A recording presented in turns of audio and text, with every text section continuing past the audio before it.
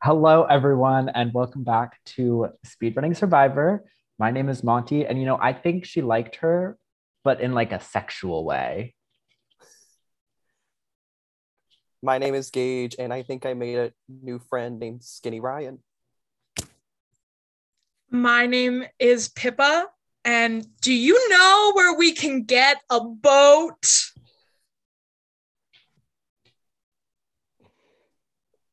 My name's Isaac, and I want my money back.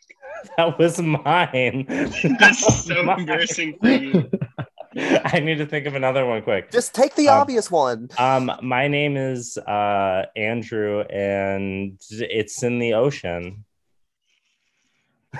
It's in the ocean. It's in the ocean. Andrew really missed the prime opportunity to go, my name is Andrew, and I can get loud too. What the fuck?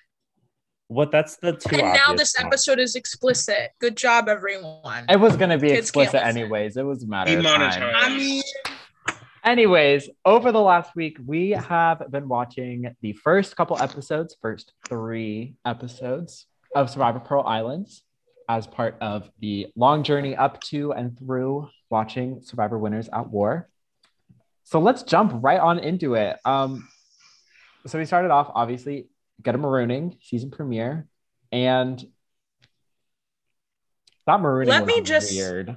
I have a lot of thoughts. Pippa, what are your thoughts first? Well, let me just say before we jump into anything else, man, do I miss intro episodes.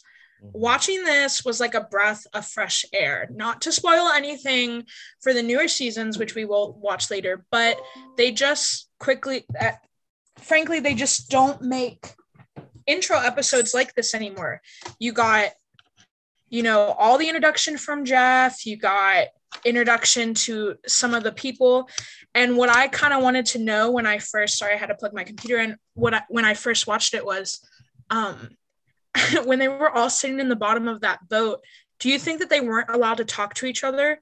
Because at publicity things now, they're not allowed to speak to each other at all. So I'm just wondering, they're all sitting listening to the waves and it's just silent. But my first thing that I wrote down was, I just miss intro episodes like this, especially intro montages, where they introduced all the characters. It was so good. Mm-hmm. Yeah, I said I wanted to there's a nostalgia for me because this is one of my first seasons ever, and I haven't seen this season in a few years. But I said I wanted to cry because I was like, we got to know everyone. At least there was no one that after we left that I was like, what's that person's name? I mean, kind of, if you can't remember the person, we were at least told everyone's names. There was actually things for the players to do. This was I don't know, there was just, they integrated the theme and the culture of the season, which they can't do now. I was super, I don't know, just so the whole marooning was, they swim to shore, they're given 100 balboas to spend at a Panamanian fishing village, and you could just buy whatever the fuck you want. And they never did anything like that ever again, and I don't know why. Although I kind of think I can theorize maybe why, but it was a breath of fresh air. The Rupert stealing the shoes, which to this day I'm still like, why was that allowed? It's probably because it was good TV. I could literally imagine producers behind the camera being like, should we stop him? No, just let it happen. Do it. It was like 2 pairs of shoes. It wasn't all of their shoes. It was fine. The whole Trish almost getting something behind the scenes with another woman, Morgan failing Tijuana's Karen moment. It was a whole to do. It was very fun. I want my money. I want My my I'm not gonna lie to money. you. You just said Morgan, and I forgot that. So the two names of the tribes are named after two famous pirates, Drake and Morgan. But when you said Morgan, I was like, "Who's Morgan? Morgan. Did I miss an Who's entire Morgan? woman?" She's like, she actually wins this season. Morgan does. So. Spoilers. Spoilers. Yeah. Just to follow off what Andrew said, yeah, the marooning for this season was definitely a breath of fresh air, especially coming back from more recent seasons of Survivor. In my opinion, this is probably the best intro of any Survivor season. It only goes downhill from here, folks. Unfortunately, I don't know what else to say. I did have like a few comments about, at least about the initial marooning before they even got too shore to barter with the Balboas, like Andrew had mentioned, which was, you know, one thing that we have not talked about is whenever they found out they were being marooned is they were told they were just going in with the clothes they had on their back. They weren't told when the start date was. They were just told, boom, right there in their moment, you're going to play as we speak. Do we think they had like any sort of premonition that this was going to happen, or do you think they truly were just like bamboozled, to say the least? Because one thing that struck me is while they were giving away their personal items to production, some people had wallets on them. Like, why was that not taken away? Somebody had a bottle of wine.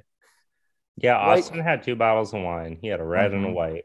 Why did it even have that, even if he was going to think like to go take like production photos that they usually put out before the season starts and everything else? Like, hello. Which was just a bit confusing to me. I would love more backstory for that. And also the big one was, as mentioned before, we talked about them being stranded with the clothes they had on their back. That was it. They weren't allowed to go through their suitcases or anything like that.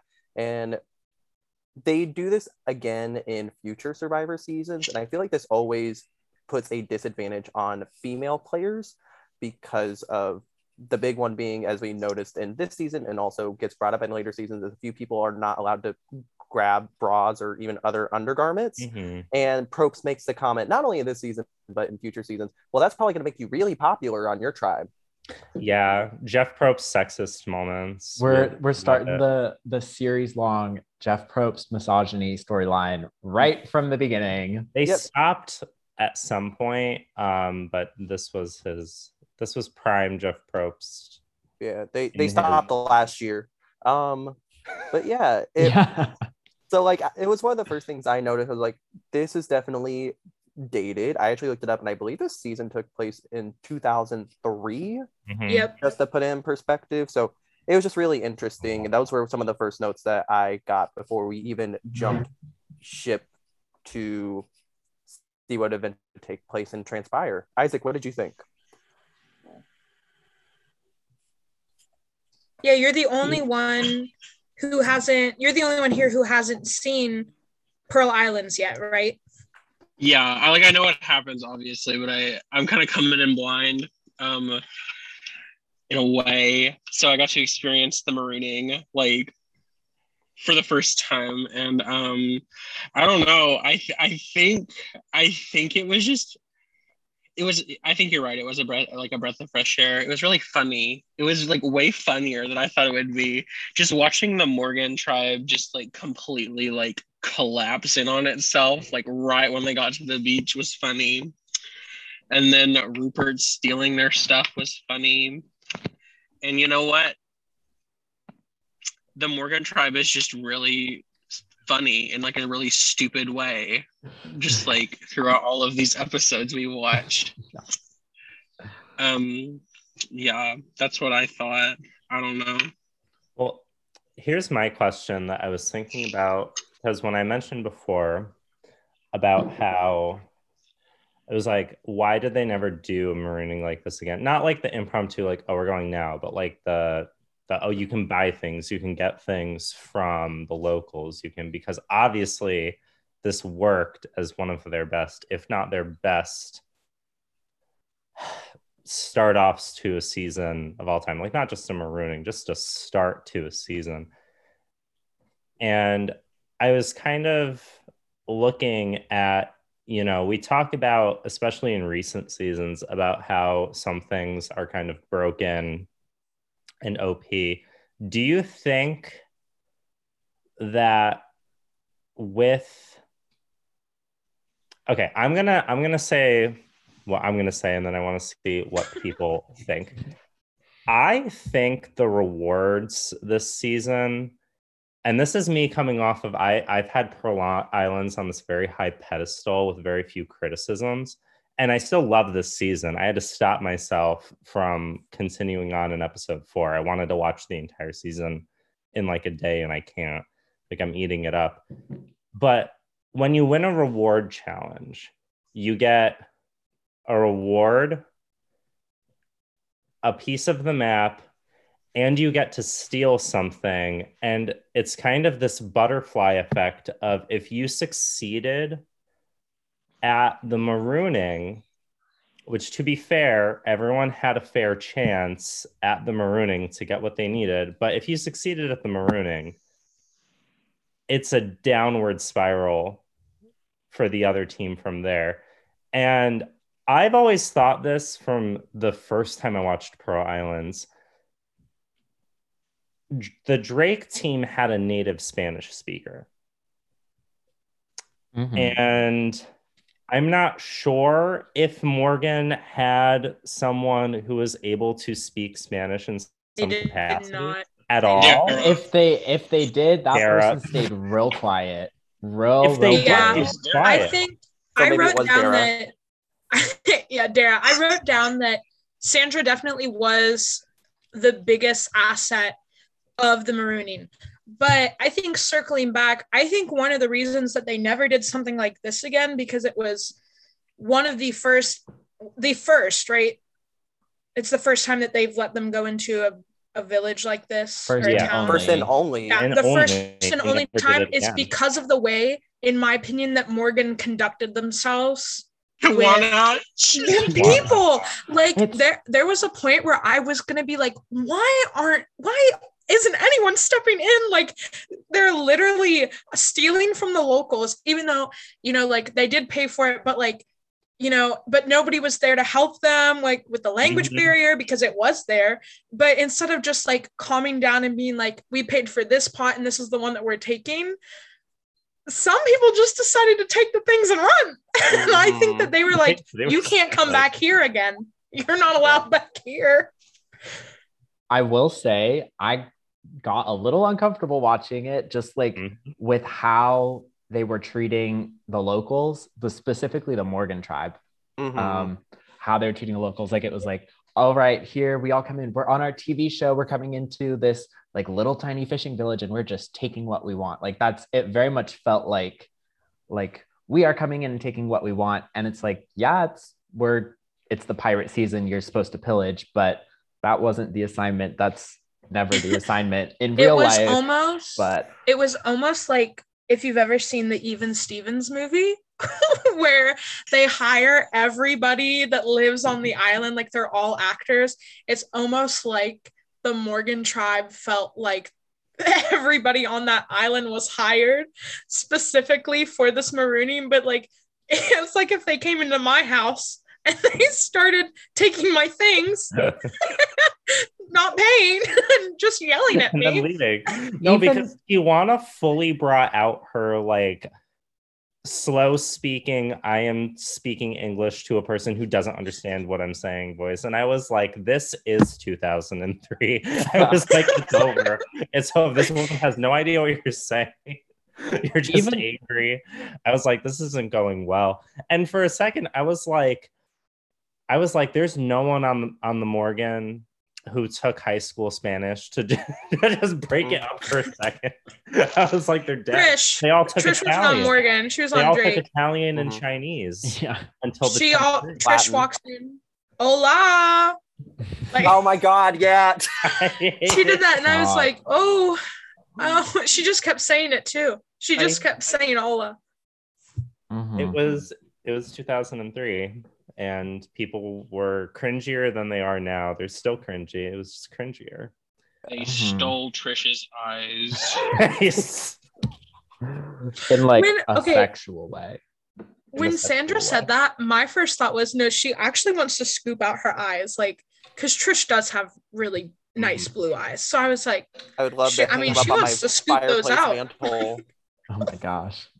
So we see the marooning, we see all that stuff, and then we move to, they had to set aside money to get boats because Jeff was like, none of this is going to be easy. You have to find a boat to take you to the island, and you have to have a map to do it. And this is the part where I was like, I wonder how many, because again, I have seen Pearl Islands and I do know the winner, but I don't remember literally anything else about this. So I was like, I wonder how many Drake members will be left when we get to like the end game, like the final episodes, because they were just pummeling Morgan in this marooning.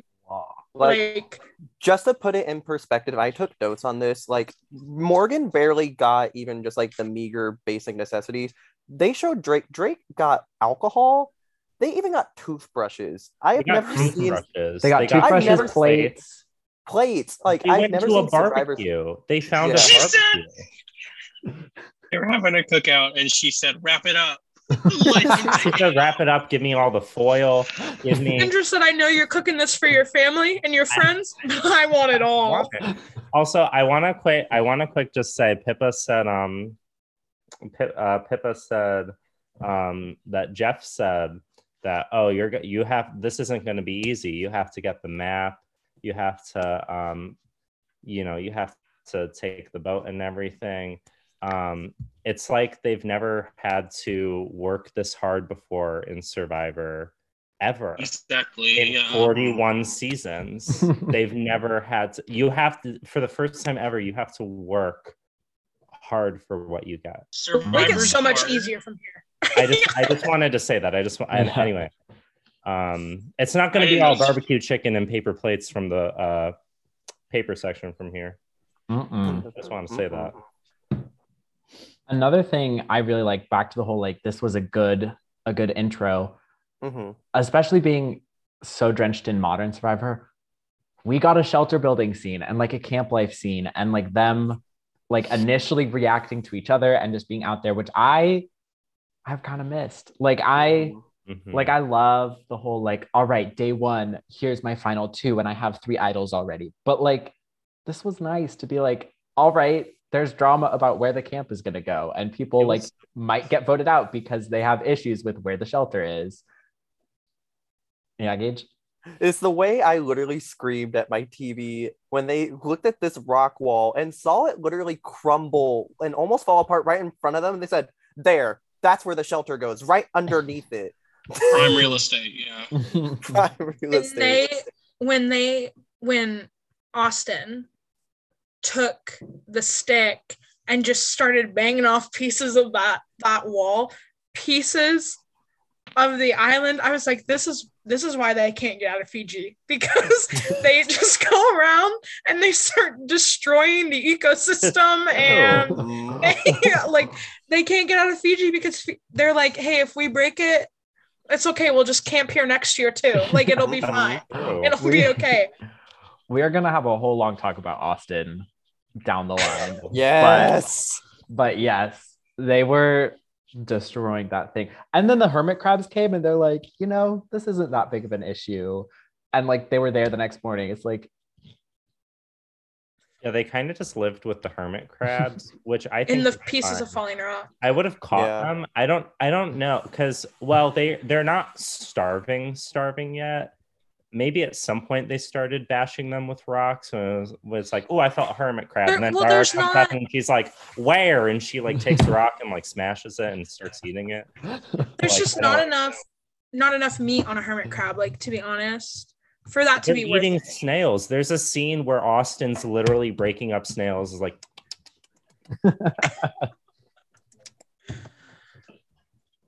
I mean, they're dying. The Morgan. I would go as far to say that the closest Morgan team is in the top 3 for like closest to death in terms of team. Like, yeah, like they had nothing this season. Literally up until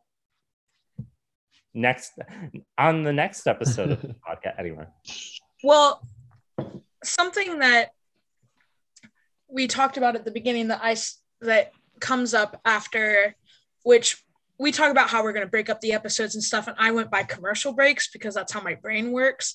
So when we came back from the second one, they really delved into the fact that Jeff really didn't let them get any clothes out of their suitcases. So like we mentioned before, some people were just wearing like, you know, bodycon dresses, and some people were wearing 3-piece suits, and some people, like poor Rupert, were wearing like the starchiest, heaviest jeans that he could pack from his house. And I wrote down specifically, so Krista starts saying, my dress is falling apart and I'm just going to cut it up and we can all make outfits. And they start having a fashion show. And I wrote, Rupert walked so Harry Styles could run. I wrote the same thing, Pippa. I wrote the same thing. I literally wrote Harry Styles wants what Rupert has. Oh my It's god. because they make Rupert a skirt because he's like, I'm chafing. Like he's chafing from his starchy jeans. And Krista was like, we're really working out here. We're just, you know, we're really resourceful. It just made me laugh. If we could have thumbnails for these episodes, I put in parentheses right next to this comment, a thumbnail of Rupert photoshopped on Harry Styles at one of his photo shoots. Oh gosh. I'll get on it. Krista's dress did more than Skinny Ryan did. Hey! Ah, Yeah, I yes. want to talk Did about more than Skinny Ryan because I have a justice for Skinny Ryan. Let's get Just- through. Ugh. Let's get through the first boot, and then let's do our get the justice. first boot, yeah. For Skinny Ryan. One last thing I wanted to say about Burton's on Drake, right? Mhm. Mhm. Burton said, so they get a spear gun so they can fish, and we'll talk more about that later because, you know, it's a really, not a gun, but it's like, you know, a spear and you let it go and it shoots the spear. I was like, I don't whatever. even have a gun. They have a harpoon gun actually, and they go whaling.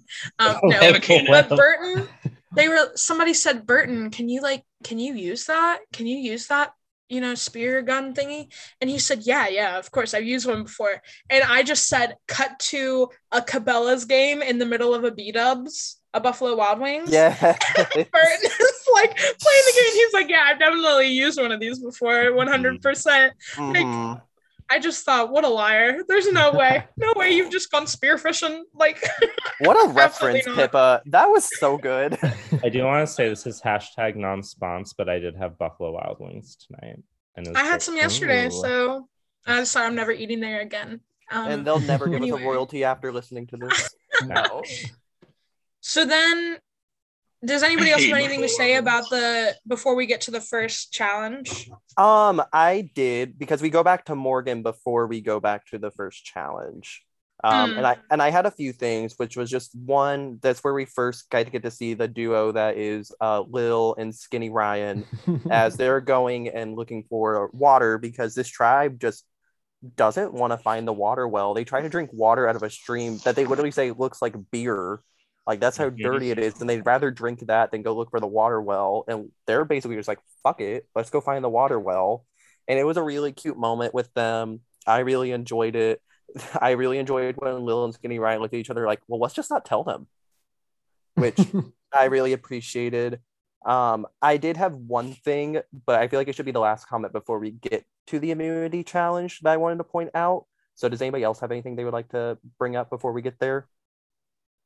Yeah, just like before we really get in there, I love how we get like the early sort of tribe dynamics, how they still talk about leaders on the tribe. They like made like a big point where they were like, all right, Burton and Sean are like fighting to be the leader of Drake, and then we're electing Andrew as the leader for Morgan. Like, that was like very like big parts of like very important, who's the leader. And now it's like, I'm so like, glad we that's don't think dead. about that. Like, I'm so glad that Agreed. I missed Yeah, Medallion like- of Power. when they gave Mick that weird necklace in Samoa. It's so like the idea of like, and I guess it didn't work on Morgan because hello, but I mean, you could see moments where they would turn to Andrew and like you could kind of see it meant something. I guess he usually didn't have much to say of substance that wasn't like patronizing. But that's usually Really? how like men who take on like little league coach roles go. So I guess like power to them for that. On Drake, it was weird. I mean, I'm glad that Burton and Sean were like shown in a negative light for that. Like no one was buying it.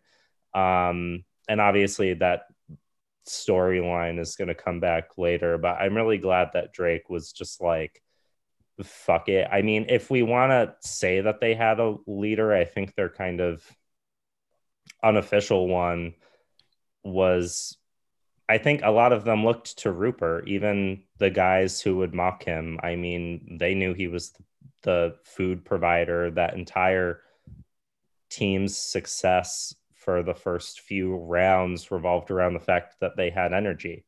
So if if you want to go about that, then also Austin being terrible at everything he touched. Every single thing. Everything Austin touched died.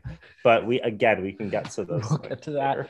We'll get to that in episode 2. We'll do a deep dive on Morgan once we get through this first boot. I'm just very eager because it's so funny to make fun of them. Funny. It really is. It's so easy. I actually have a question about that, but before we get to it, I just wanted to say, before we get to the immunity challenge, I really enjoyed how they took the time, and I forgot they do this in Old School Survivor, where they read like the tribal clue / note about the immunity challenge or reward challenge. We don't get that anymore in New School Survivor to make time for other things. So I really appreciated it. And I also really appreciated the foreshadowing of the last line of that clue, which said, "No booty will be had if you're voted out first." And it's a big booty. If you're voted out pre-merge, you're undateable. Yeah. We know that. And then we get the men from Morgan doing their thing in the immunity challenge. Who would like to talk about this immunity challenge? Because I'll just be real, I hated it. I don't. I hated it too. The only thing I have to say is that thing that Peridium said with the like Morgan trailing, and then they take off their underwear, and then it changes to Morgan behind. Morgan behind. I took a screenshot of that. That's the only note I have from that whole challenge. My thing is like that challenge didn't seem thought out to me. That's like, exactly what I put. No, it gave me like very like Meet the Robinsons, like I've got a big head, a little arms. Like I don't think this was thought all the way through, because like how is it supposed to be a foot race if you're stuck behind the other person? If you're stuck behind them, it doesn't. I literally have that in my notes. I think that something that New School Survivor does. Sorry, I had a I'm cross-stitching while we're doing this. So I was going to say I have a needle in my mouth, and I felt like I had to clarify so you weren't like, what?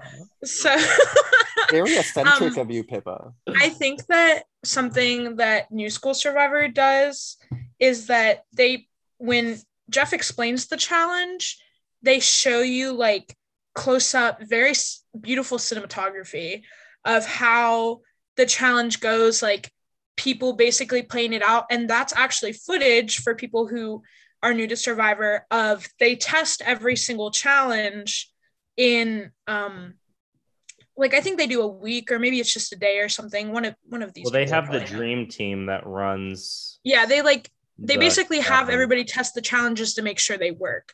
But Wonder Bread team.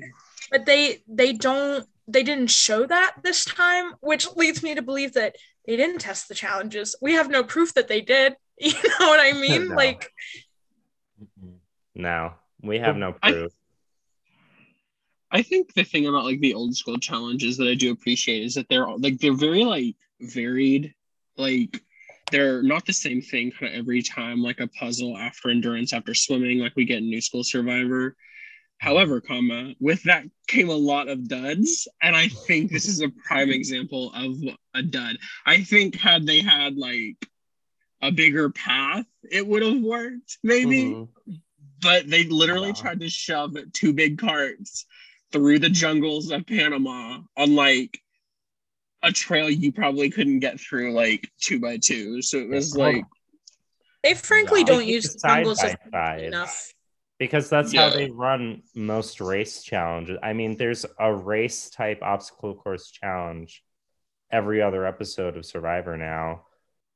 It needs to be side by side. Like they did, Mhm. I think the closest they did to this that I could remember, or the one that sticks out to me the most because Eliza almost broke her face, was the I was thinking about that. was the Mhm. cart, but it was a much bigger path, and Mhm. they had room to actually move. I mean, there was one point where literally there was a traffic jam, and Skinny Ryan was shouting at Drake, who was in front, to move rocks. He was like, "Move the rocks, you jerks!"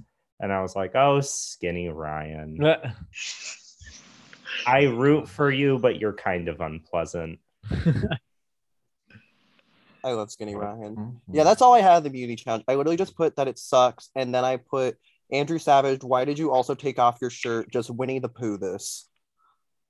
It's Oh my true. gosh.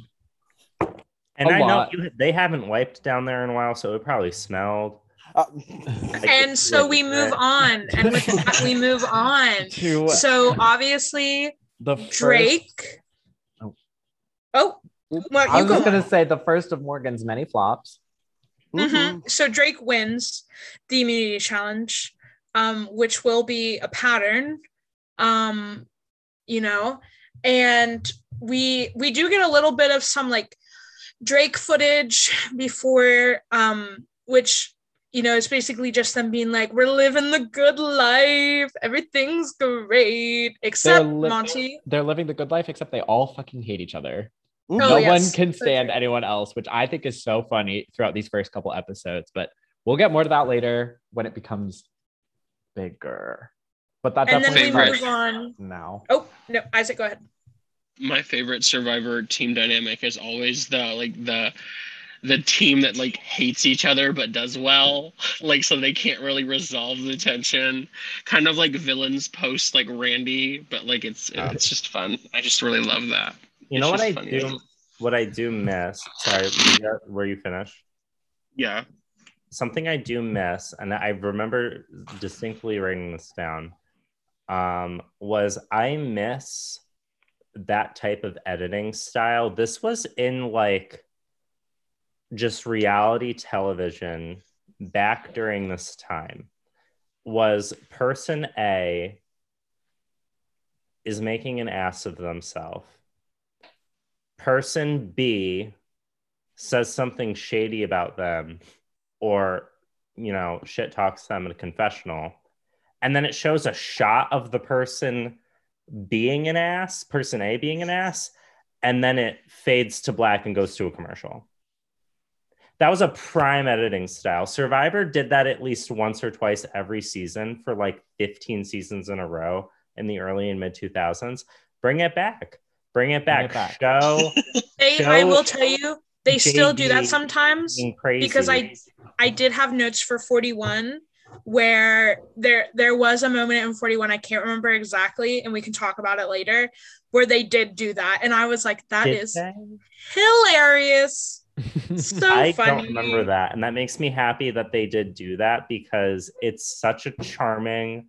They used to do it back in the day, and it just makes me feel like, because I didn't used to watch Survivor back in the day, but I used to watch like a lot of other. I don't know. I just felt like I was sitting in my living room in like 2007, and there was some bad TV on, and I was having some Doritos. It was a good time. I just wanted to say that. Mm-hmm. Mm-hmm. Mm-hmm.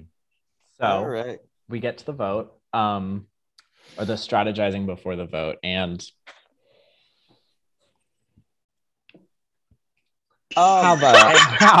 what the fuck? So basically what happens, and correct me if I'm wrong, we basically come back and we see the target is mostly on two people, which is Skinny Ryan after they did not perform well in the immunity challenge, according to Morgan's tribe leader, Andrew, and Lil, who is really just not fitting in with the Morgan tribe. There's a pretty big age gap with Lil being, I actually had to look this up. Lil is 52, and the next youngest after that is Andrew, who is in his early 30s. So there's a pretty big, yeah.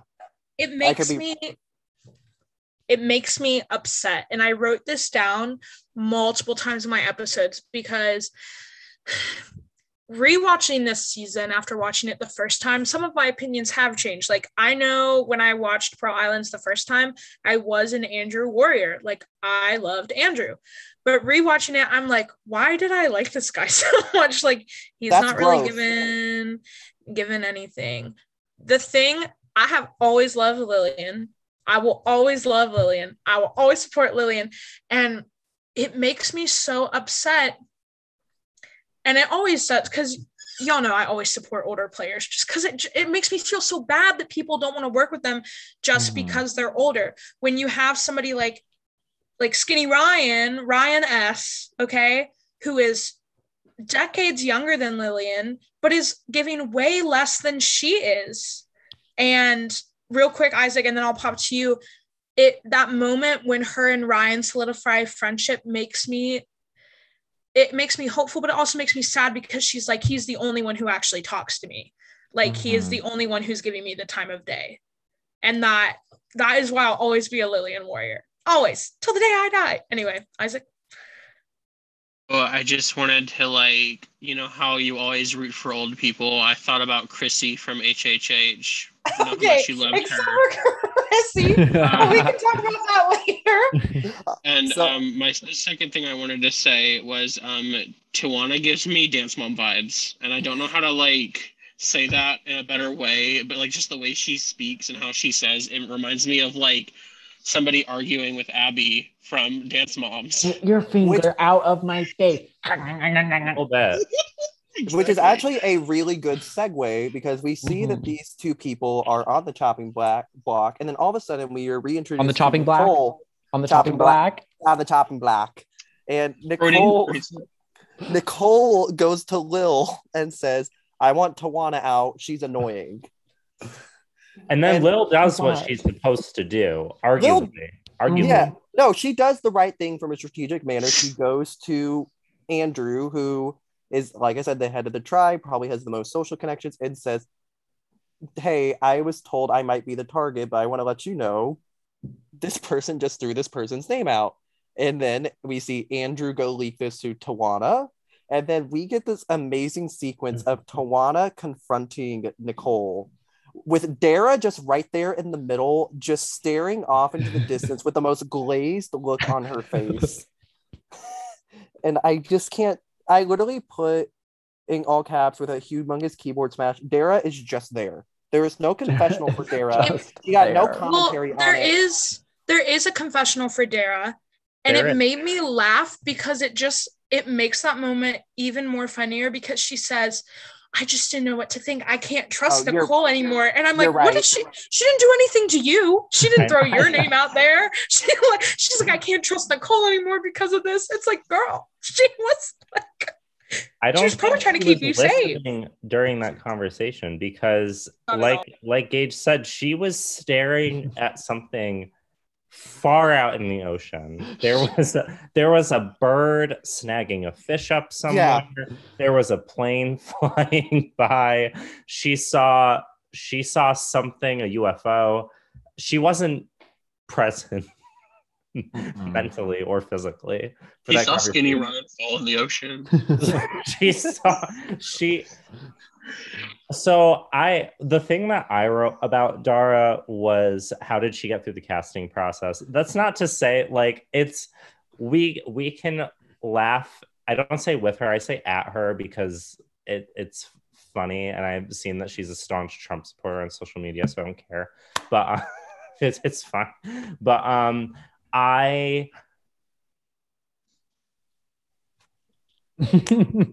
yeah. And then good point. And then we get to a vote, and they vote out Jeff's eye candy. They vote out the girl with no bra. Very much that, like, first, like, 10 seasons of Survivor, first vote, oh, they're trying to play the game, they have to go. Like, very much like that vibe. I'm just saying, I wrote this down. I said, Nicole is getting a lot of confessionals, and I'm just saying, if somebody's getting all out of confessionals and you think to yourself, why is this person getting so many confessionals in the first episode? They're probably going to be the first person voted out. Because all I could think was, wow, she's just talking a whole lot of nothing, but she sure gets to talk, you know? Mm-hmm.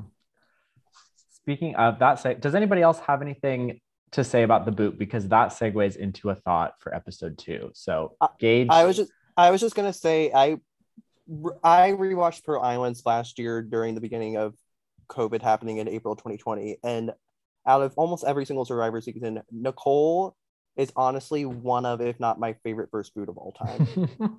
I think she has such a good boot episode, and it does help that this premiere is one of the best premieres overall of all time, so that carries some weight for her as well. But I think she's just a great character. She had a lot of funny moments in this first premiere with her on the boat, and even just like during the marooning as well, just her constantly calling Tawana annoying. The scene where they're all sleeping at night and she's the one that keeps getting bit by the hermit crabs. Yeah. Like She got jumped. By them hermit crabs. I love Nicole Delma, and I just don't think we talk about her enough in Survivor lore. Mm-hmm. I think I have a very different favorite first boot, and it's actually one that we will talk about later in the season. Only true people will know the answer. But Monty, your segue. Yeah. So Pip was talking about how Nicole got a lot of screen time, a lot of edit for the first boot.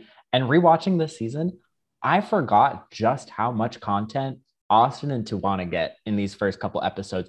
Mm-hmm. I was like, really? We're talking to them again? We're hearing from them again?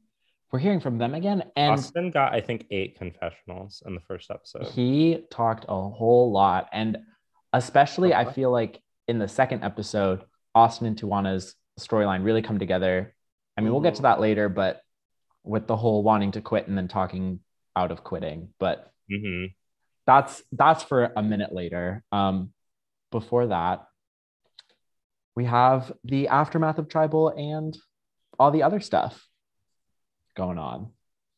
So something that I wrote down that I think is super interesting to think about, especially for first-time viewers, is that, like we said before, this season takes place in 2003. So Survivor's only been on for 3 years. It's the 7th season. And there are parts where I'm like, why did you do that? Or why are you saying this? Don't you know you shouldn't say those things? No, they don't. There's not a lot of people to look up to from previous seasons, or there's not a lot of gameplay to analyze. And the people that you can look up to are kind of the worst. You know what I mean? Richard Hatch. But I'm not saying anything, but I really thought he would be your favorite. I don't know. Oh God. You know, when he was in prison, he was in a prison where I live. But anyway, yeah, fun fact. Her favorite is Brian from the first couple seasons. Shut up. So I just wrote that down that there's going to be a lot of parts during the season where I'm like, don't you know you shouldn't say that? No, they don't. And I just think that that's really interesting. Awesome. Move on to the second episode then. Yeah.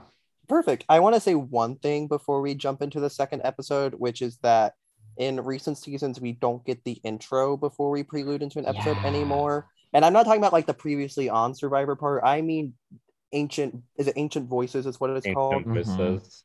Thank you. I miss it so much. I got so nostalgic. Like rewatching it. It gets me hyped.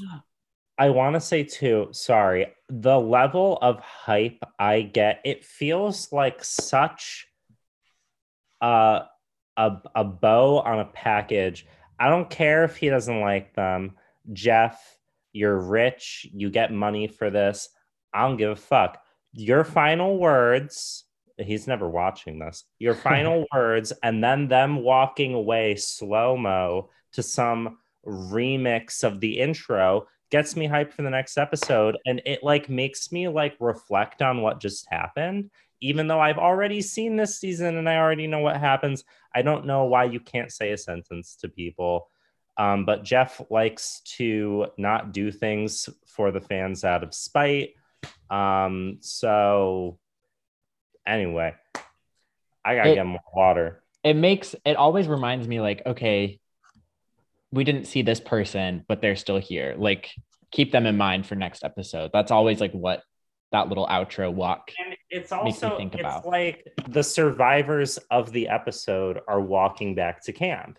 They survived the episode. It's not like, I don't know. It's just weird. I just like watching them walk away. Even sometimes when I found out that sometimes the aerial shots of them walking like on the beach with the torches are stand-ins, I don't give a fuck. Whatever. They're what? Sometimes they're They're stand-ins. what? They're Celine Dion music so store standees. Sometimes they're body snap. You're joking. Is nothing real? Is nothing No. real? They No. actually are staying in hotels. Yep. Oh, Mhm. not this. Not Survivor France. Not this. Stop. Hey, I'm just saying. If you haven't heard the scandal of Survivor France, you gotta look it up. You gotta look it up. Our next So- watch series is Survivor Scandals. Yeah. So Yes. this second episode, a big theme of it is that Morgan is struggling. More- And I know what you're saying, just this episode, but Morgan is really struggling in terms of sleep. So According to what are Andrew. you According to saying? Andrew. One thing that I wrote real quick is that they're complaining about how cold they are. And my first thought was, why don't you just bury yourself in the sand? Like, wouldn't you be warm? Like, keep It's your head out and like have a cold. sand blanket. Like, but the sand piling on top of you, like, wouldn't you be warm? But You the hermit lose crabs are all around there too. Circulation. Yeah, but you like, know I'd when you rather put be your bit fingers than in a glove. my hands But get your warm in body- gloves. What? So it's like a big glove. Anyway, Monty, you wanted to say something? All I wrote down was Morgan flops with 5 O's and 5 P's, all caps.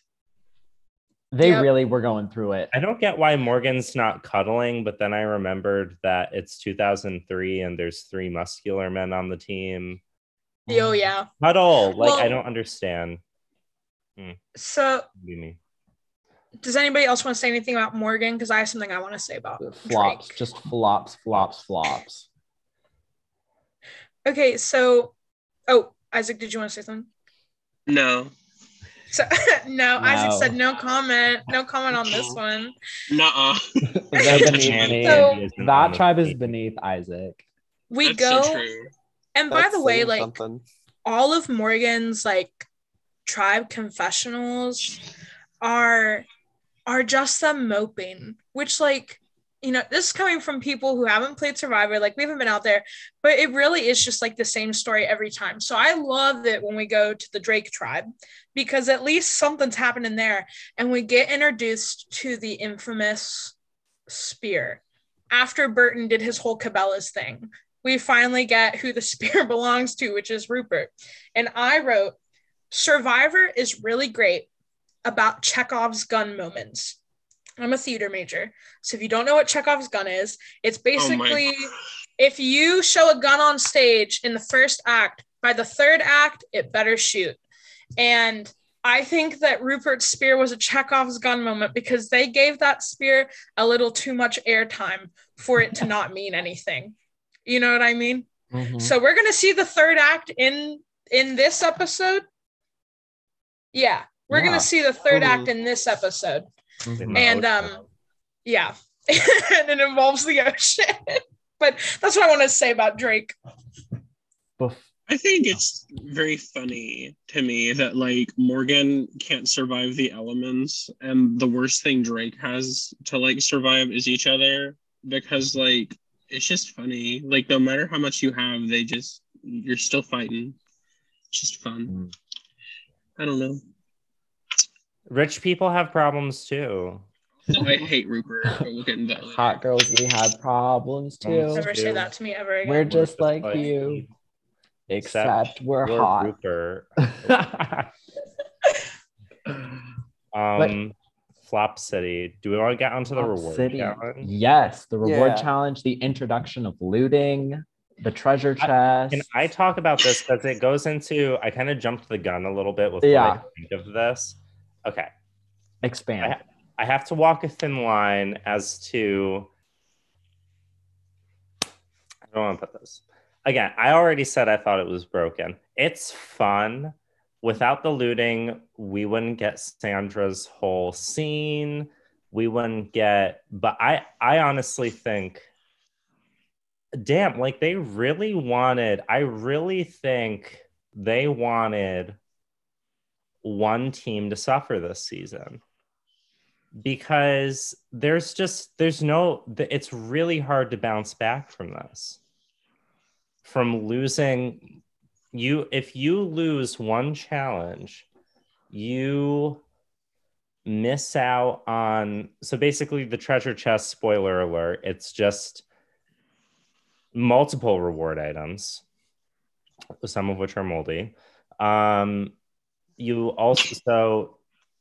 miss out on a piece of the map to that chest. You miss out on the opportunity to steal, not just a reward item, you're stealing a reward item. So depriving the other team from one item and then gaining that item. And there was a part of me that was feeling bad for Morgan in the fact that like, once that snowball effect starts, it is really difficult to bounce back. And like, yeah, that Morgan almost won a couple of times, but I don't know. It's just very, I don't think Survivor has ever gone that hard that consistently with Survivor's hard. Yeah. I don't think they've ever gone that hard that consistently with doling out really powerful rewards before. I think it was really fun TV. First of all, it was very fun TV. I loved it as like a viewer, like someone like when I took off my like super fan hat and I was like, I'm just watching reality TV to be entertained. I loved it. I thought it was so fun. But I think as like a more like balanced game, I feel like it would have been fun to, obviously this is old school Survivor. Now I could see them doing something like this as they're getting more into the whole like choose your own whatever in modern era. I would have loved to see either you can loot the other tribe for one thing or you can get the presented reward and a part of the map. I think that would have been real fun because either way you still get like a +2 on the other tribe, either by getting something and taking something away or getting two things. And then it's also, do you try and weaken the other tribe or do you just try and go for what they're hyping up to be a super, super helpful treasure chest? Yeah, because it didn't come off as balanced. I did understand Morgan's frustrations in the moments where they were getting looted. I mean, Sandra. So Sandra's the first person to loot, and she comes over and Morgan gets a little testy with Sandra, so she puts on her petty cap, as Sandra does. Very good at that. And she dismantles half of their shelter to get the tarp down and leaves with their tarp. And it's hilarious. If I were a Morgan, I would have been fuming, but it was fantastic television. But I understand why they were fuming. But I mean, it was great TV. It's one of Sandra's funniest, spoiler alert, Sandra comes back for future seasons, but it's like one of Sandra's funniest moments, one of the funniest moments in the early series. I'd be pissed. You're already down and this happens. Yeah. We also get to continue the Tijuana Karen moments. Do you want to hear? These are our knives. Yes. I was gonna bring up when Stood up so fast. I was gonna bring up like when Sandra is going, like she's getting like boated to Morgan Beach. There's like this background music that they use that we never hear ever in Survivor, like ever again. And it's so eerie and sinister. They hype like her journey up to Morgan Beach like no other, that she's about to commit some evil and heinous crimes. And also, as the music they use as Sandra destroys the shelter is just a bunch of trumpets just blaring for no reason at all. And it's just so humorous in the long run. And I think the edit does do a good job at like not making this more so a villainous act of Sandra. It's just Sandra doing what Sandra needs to do to survive. It's not highlighted as a villainous or evil act, which if most people did that, they would get some sort of negative edit behind it. But Sandra didn't. Sandra's was neutral, if not positive. Sandra is the ultimate in like lawful evil. Like you can't like, it's like you can't knock her for what she did, and she's funny while she does it. I think too, like, I don't know. I don't think Sandra went in there with like malice either. I think she would have been edited differently had she. But you can kind of like tell like after Tawana's like, you can't use our knives, but do what you have to do, and they're kind of like rude to her. That's when she's kind of like, okay. Like, I don't have to be rude, but I'm going to be now. And then she like pulls all the fronds down. And then there's that exchange where like she was told do what you have to do. And then she repeats that back to them when they were like, oh, well, you're messing up our shelter. And then they were like, well, not necessarily. Yeah. It's like, what do you want her to do? No, they were like, being piss babies. Yeah. For valid reasons. I don't feel bad for Morgan. When I was watching, I did feel bad because I kind of agreed with what Rupert and Krista said when they were like, you know, we don't need to hurt them because they suck and real bad. They're gonna suck either way. So we don't need to take their water pot or like their tarp. We don't need to take like any of the important stuff. Just grab something to fulfill what we have to do and leave. But I kind of agree with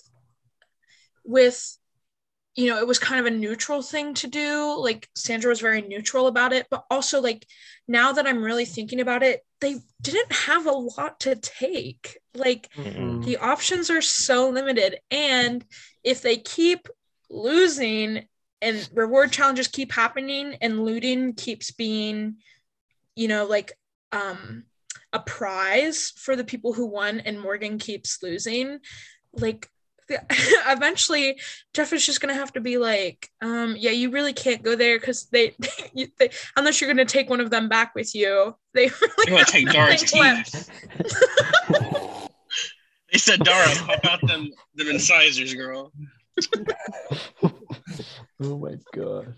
So yeah, I agree with the decision, but also like I think that was the lesser of the evils that Sandra could have done, honestly. Like their tarp wasn't doing much for them. Let's be real. And my other thing is that like, I mean, the twist in itself is kind of obnoxious. Like you're going to come over there, the person is going to look bad either way. Even the person who came off the nicest, like Krista, got labeled as like fake. Austin was saying that she was like coming off as like a bimbo or something on purpose. Like you could come over there being the most diplomatic person on the planet, and the Morgan team was going to have something to say about you. That being said, I'm still in the boat of I do have a shred of sympathy for Morgan. Like I have to put myself in their shoes.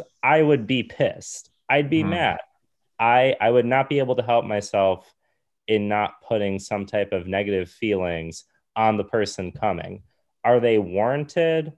like personally, probably not, but it's like it's the game. I can see where they're coming from and like their emotional response to Sandra, but logically, would it not make sense to help her get it down to like minimize damage? When they're like, "Don't touch the knives, get it down yourself." Like, wouldn't you just like I get it? I think that Yeah, their but- hope was that she would give up. Yeah, I but think are they that smart? their hope was that. They're not smart. Yeah. No, yeah, I thing. agree. But I think they were like, if she realizes how difficult this is, maybe she'll give up and take something different. No, But that's of definitely course, it. I feel like as soon as you talk to Sandra, you know that she doesn't give She up. won't do And that. there is no way that they didn't see her in that town marketplace. Like, they knew who Sandra was. You know what I mean? Mhm. Like, Mhm. so they really And- set themselves up. I mean, in Morgan fashion, they made the wrong decision. They probably should have helped her take it down, minimize damage, but they chose the route of no, let's see if she takes it down. It was probably Andrew or Austin's decision to do that because they were bad at everything they did. And That's what yeah. like that's why I just really don't feel bad for Morgan, because I feel like that happens a lot with them. Like, even after like Sandra takes it down, they don't put it back up like right then, and they don't fix the roof, and because they have this whole conversation at like tribal, spoiler, they lose, where they're like, okay, we can't sleep, and Probst is like, that's the second time in a row you talked about not being able to sleep. When are you gonna fix that? And Savage is like, oh, tomorrow we'll do it. And then you get these shots of like them not really doing anything to better their situation there, which I know like there's limited things to do, but if you can't sleep and Dara's still laying around like not trying to weave the fronds and like make a roof, I don't know, it's just really That's stupid true. to me. That is true. Yeah. They do be whining at tribal. You do see Lillian was the one who had to be like, Andrew, sundown's coming. Like, if you're the leader and you're gonna help us put this back together, we need to get a move on. Like, she's definitely the motivator of that group. If we had to give everybody a role, Andrew is the leader, whether we like it or not. And Lillian's definitely the motivator, and we see that in a lot of challenges. And before we move on to like Dara has brainworms. the reward challenge, I wanted to not reward, we just talked about that, the immunity done. challenge. Mhm. I wanted to talk about so what happens at Drake Yeah. after the looting. Did we already talk about that? Am I But having you brain foreshadowed it. Okay, so this is the Chekhov's gun, right? Mhm. So Pippa's own Chekhov's gun from my own personal Chekhov. I have 10 another one minutes too. ago. I have another one, and when you hear it, if you're not amazed, I'm quitting the podcast. Just kidding. But so we see this, like, it's a very confusing edit until you figure out what happened.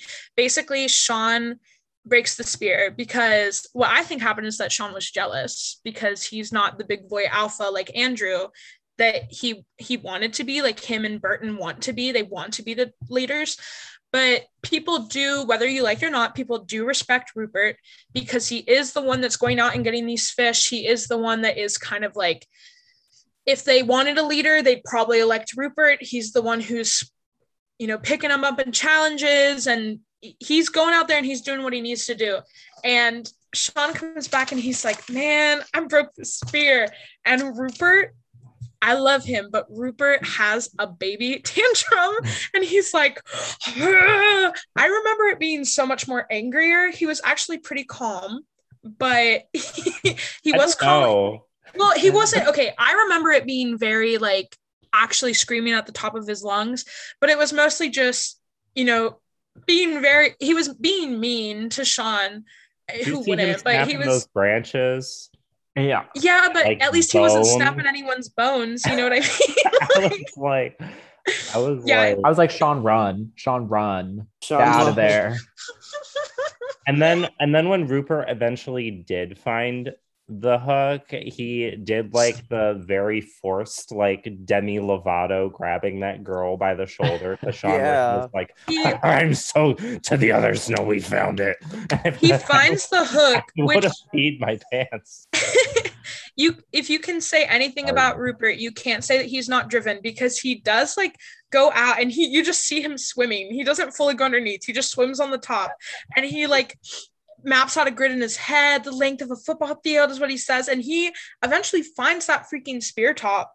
And yeah, he does get out of the water. But before that, Krista does say a very funny line that I think we should acknowledge before I pop to Isaac, which is, you know, Sean's being all like, I can't believe he's so mad, like, you know, blah, blah, blah. And Krista says, Sean is such a puss. And it's just so funny. And it's like a very serious, somber moment with Sean. Like, you can tell he's upset. And Krista's like, he is so annoying. Like, bruh. But Isaac, you seem like you have Isaac cutting to somebody who has a lot to say in the media about Rupert. Isaac? Two things. Is the first thing I want to say is that, like, I think the edit, and we'll get into this in episode 4 in the aftermath because I can't really spoil anything, but I think the edit. We're not talking about episode 4. I know, but no, listen. I think the edit like does Rupert a lot of favors, and I do have my reasons for that later on. Just to remind me. And my second thing is, I'm convinced that if Rupert did not find the hook to that spear or whatever, he would have made a new one out of Sean's ribs. Because he was, that was a lot. Like, I was kind of scared. I remember thinking, like, Rupert's a fan favorite after this. Like, if someone did that in Modern Survivor, they'd be like crazy. Like, like I want to know, like, if we had watched this when it was airing live in 2003, would we, as 5 individuals, had shared that same opinion as the general public? Yeah, I would. I know Pippa would have. I don't think we would have. I just think that his reasons were valid, because I think I had 2 separate thoughts. One was, okay, yeah, he's overreacting a lot. It's just a spear. You know, if he really wanted to, he could find some shaved rocks and try to make another one. But on the other hand, one of the big reasons that Drake is doing well is because they are living like semi-normal lives on this deserted island. They're eating well, they're sleeping well, they're hanging out, they're having a good time, eating well. That's because Rupert's catching all these fish. Like, that chicken the chicken that Sandra haggled for in the town square didn't last forever. And I think that he was very valid in saying, you know, without that, we don't have meat. And if I don't have meat, I can't perform well. I mean, the way that he said it hurted a little. Either to Sean or in a confessional, I don't remember, but he said, like, you fucked us. I think he probably said it to Sean's face, let's be real. Like, but I think that his reasoning was valid. If they can't eat that meat, then they're going to start deteriorating little by little. And eventually, even with a tribe as weak as Morgan, they could fail against them. But failing against Morgan is actually really hard to do, as we see in this next immunity challenge. I simply have no memory of this immunity challenge. Like, I blacked out and I was like, I know who's gonna lose because they ain't winning anything. So was this the boat? Or was this the the boat was the reward challenge. The boats is the next one. This is the one where it was like they had to. So they were like, yeah, go for it, Pippa. Well, at the end, I remember they had to put that flag in the hole, right? Yeah. So they had 3 people out on rafts, and they were all tied up, and then they had to untie themselves and swim the raft back in, like, and through that raft, there was like a little treasure chest on their raft, and in there was a clue.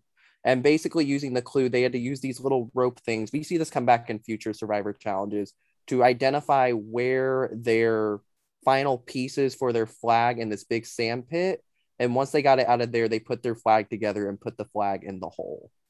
Very boring. Obviously. I was so bored. The only thing I wrote down about this challenge, I was so bored. Just a general note that old school challenges, so like older Survivor, I'm sure we'll talk about this in later seasons. I don't really know where you would say Old School Survivor stops, because I haven't seen like any of the middle, but like I know at least up to 9. 9. Really That's about pushing where that limit right there. Real pushing. That's where I old stopped school. watching before I jumped to 32 or whatever. But 9, definitely up to there. But Old School Survivor challenges are harder, but they're not very smart. Yes. If you know what I mean. So like what I see as a trend is that these are really physical challenges. They take longer because they're like legs of a race, as opposed to New School Survivor, where it's like Andrew mentioned before, it's puzzle after puzzle after puzzle, and you only have to cross like one balance beam before you get to the puzzle that's 159 pieces or something. But I think that that's one of the things I like about Old School Survivor, is that a lot of the challenges are physical. But I do realize that's coming from somebody who does sit on her couch and watches Survivor. But as we see, sometimes those people make the best survivors. So cast me. Well, I wonder who. Ralph Kaiser. Who could we be talking about? The only thing I remember from this challenge was, because as I mentioned before, I have to defend. Someone has to defend Skinny Ryan somewhere. But there was one point where I was like, I didn't really see it. I mean, I wasn't on the ground in Panama to be like, you didn't get your ticket, to like I wasn't booty out, at the Cannonball Challenge to gauge whether Skinny Ryan was giving 110% or not. My name is Gage, and I can tell you he was giving 110%. Okay, so we have that. But from a camera standpoint, there is a moment during this challenge where everyone's like sprinting up, and Skinny Ryan had done nothing in this challenge yet, and he like hunchback over, saunters over to the coordinates and just starts like untying them. And I'm like, girl, you're getting voted out if they lose. What are you doing? Are you like, do you need some Xanax? He spent all his time diving. He did swim at a point. I don't think he got anything though, did he? When he swam down, he didn't. That was the reward challenge, Pippa. Oh, that was the reward challenge. So I was like, girl, you didn't do anything this challenge. And he was like, and I was like, you're getting voted out if you don't do anything. And then he proceeded to actually kind of do nothing while Tijuana is making like birthing sounds, digging out what she needs to dig out. And Skinny Ryan is like, and I've seen those, he had those big hands. Hands. He wasn't scooping the way he had to. And I'm just like, okay, I can't. He was the original Go Girl Give Us Nothing. I'm like, in a season with Dara, so it's like, I did put in my notes specifically after this challenge, Skinny Ryan, more like Skinny Legend. It was like, but this is with my defenses, because I mean, he obviously, I think from the confessionals we saw, he was the one with the best pulse on Morgan's delusions of, I mean, yeah, Lil was a cheerleader. I think even Lil knew she was bullshitting, but there were some moments where Andrew and Tijuana would be like, yeah, we're fine. It's like, I don't know about that. Real quick before Isaac pops in, I would just love to see Skinny Ryan in Modern Survivor, because that is like, people don't give a fuck about challenge strength anymore. They don't care. He did. Skinny Ryan is literally in Heroes, Healers, Hustlers. I was about to say, yeah, like Skinny Ryan is in 35. He's on the Hustler tribe. Ryan Ulrich, Skinny Ryan Ulrich. Don't say that. Don't say that. The worst. You guys are the worst. Don't say that. I just kind of wanted to like point out that, like, if I recall correctly, Morgan is like kind of in the lead, and then they just can't get that box open, and then it pans over to Drake. What? No, you're right. I was agreeing with you. Okay, And then they pan over to Drake, and I think it's Burton who just like rips it open as they're running. And it's just crazy to me. Like they're like spending all that time trying to get this like box open. And then the other tribe just like whips it. Like it's just do the damn weed. Yeah, I feel like I blinked. And then all of a sudden Jeff was saying, and Drake wins immunity. And I was like, hold up. There's no Speaking way. of other flop Morgan moments that I'm forgetting that were in my notes that I don't have with me, there was that moment where you could tell Skinny Ryan was trying to redeem himself during the reward challenge where they had to run out and dive down to get the treasures to put in the chest because he ran out first. Like, I can imagine he was like, let me run out first. Like, I got this. And obviously he didn't get anything. But then Ryan O runs out and it takes him 3 dives too. I was like, you ain't shit either. Y'all are starving. Nobody named Ryan is good in this season. I was like, you ain't shit either. And then someone else in that same challenge couldn't get. Drake must have gotten their chest open during that challenge so quickly because I didn't realize that the chests underwater had a latch that needed to be open, because then I can't remember who, but I saw a Morgan struggling to open the chest underwater to drop the treasures in. And I was like, y'all suck. And then Tijuana ran out without the mask, ran out in front of Dara. I'm like, y'all suck. And then Dara's sitting there in the goggles, like, look down. I was like, and there was that moment where Lillian is just holding up a candelabra and she's just like, this is it. Yes. I was like, what's going on? What's that piece? We're gonna I was like, is that supposed to go in the chest?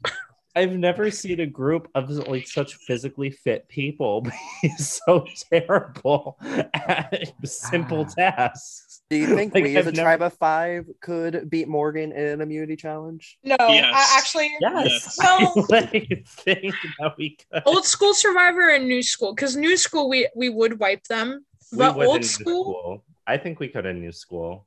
I think we could anywhere, anytime. Target parking lot, like, you know what? If we just spoke to each other one time and had one conversation about how we would do something, and we all say one sentence each, we would be 10 times better than Morgan. Because really, the communication 0. None of them took communication 101. Like none of them did. I would break Skinny Ryan's kneecaps to win a challenge. And our second lawsuit comes. That's our third nipple. We had 2 in the premiere. We had 2 in the premiere. Oh yeah, we did. So our third lawsuit. It's Morgan's 3rd loss and their second council, where nothing exciting. So there's actually important stuff. Oh yeah. Before the council, we of course get a Drake scene where they're like, "We are the best." Cracking open coconuts, eating the fish. Rupert's hugging his spear and crying, but finally we get to the meat, which is Morgan's beach scene, and like Austin is just done. He's done. He's afraid he's gonna get pneumonia. He's afraid he's gonna get blood in his lungs. He's had it before, and he asks he asks all the wrong people to vote him out. He doesn't ask anyone with power. He tells all the wrong people to vote him out tonight, as if those would be the hard people to convince. And by the wrong people, I mean he tells Lillian and he tells Ryan S., which is Skinny Ryan. And he's like, I'm done. You need write my name down tonight. Write it down. And I know we have a lot to say about Austin in this chat, so let's begin. I can go first or I can go last. I think it might be smart if I went last. So I'm not going in between. No, not at all. I think Andrew should go. I think Austin, okay. Honestly, I think it's annoying because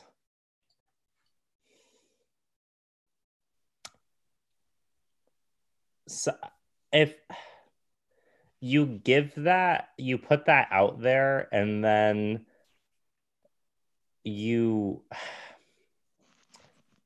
it's difficult because you think to yourself, you know, if you do end up quitting, all of the people that went prior to your quit could have potentially stayed, right? If you do end up quitting. But then you have to think to yourself, if I don't quit, then, you know, I can keep voting people out with my alliance clear as day, and it's fine. So, like, Austin is obviously at an impasse, but don't tell people, like, if you're not dead set on it, don't tell people you're quitting. And like that said, I did enjoy the moment that Tijuana and Austin had. I do like the kind of, I like the bond that they have this season, and her kind of roping him back down, but also her having, because we haven't seen a lot of social awareness from Tijuana, unfortunately, but we see her have enough social awareness to be like, you know what, if Austin's going to let himself go, we need to let Austin go. Like, it's not, I'm not going to keel over for this man. And rightfully so. I mean, he's not bringing a lot to the table. I actually think that a big problem that Morgan had this season was communications that stemmed from, I think, communications and morale issues both piggybacked off each other. And I think Austin was one of the big, what would you call it? Catalysts of the morale issue. He was a huge Debbie Downer around camp. And I think there were a lot of reasons to vote him out. I still, to this day, think he should have been voted out over Skinny Ryan. So that was actually going to be kind of more so my question. So we see a lot of negative attention at Austin based on the edit. Now, up until this point in Survivor, we have not seen a quit or a quitter or anybody even really wanting. We've had a few people, I think, still up until this point, like talk about possibly quitting, but it's very unprecedented still for it to be this close to actually happening. Do you guys think that the edit hyped it up as more of a serious issue than it actually was and made it come off more negative than what the situation actually was? Because as we will talk about later, and we've already alluded to, Austin does not go home this episode. He does survive. One of the reasons we are told that he does survive is, or one of the arguments that's for back at camp, for like, even though Austin wants to quit, if we keep him around, he'll still try and challenges. And Austin is very strong in immunity and reward challenges. Looks around. Yeah. What do you guys think? I'll pick on Monty first. I think I have a thought, and I'm not sure how to explain it completely well, but I think it was a problem that Austin kind of manufactured himself in a way. Like, he wanted to quit so bad that that was like all he was giving the editors. Like, that's all he ever talked about in his confessionals, is how much he hated being there and how much he wanted to leave and how awful and terrible and everything was. And like Lil said, like Lil pointed it out, he was running around having a good time, like playing with other people. Like, he was like definitely enjoying stuff, but we never heard about any of that. And so I think he was so in his head about, I want to quit, that even when he like wasn't really, he was in a good mood at times, we saw him in a good mood, he didn't like acknowledge that he was in a good mood. Or when he was asked like, oh, do you want to go? Do you want to stay? He was like, no, I just want to go because that's the narrative I've made. And that's like the choice I have. It feels almost like he was like, if I take myself out, none of these people can take me out. Like, sort of that, like that kind of mentality.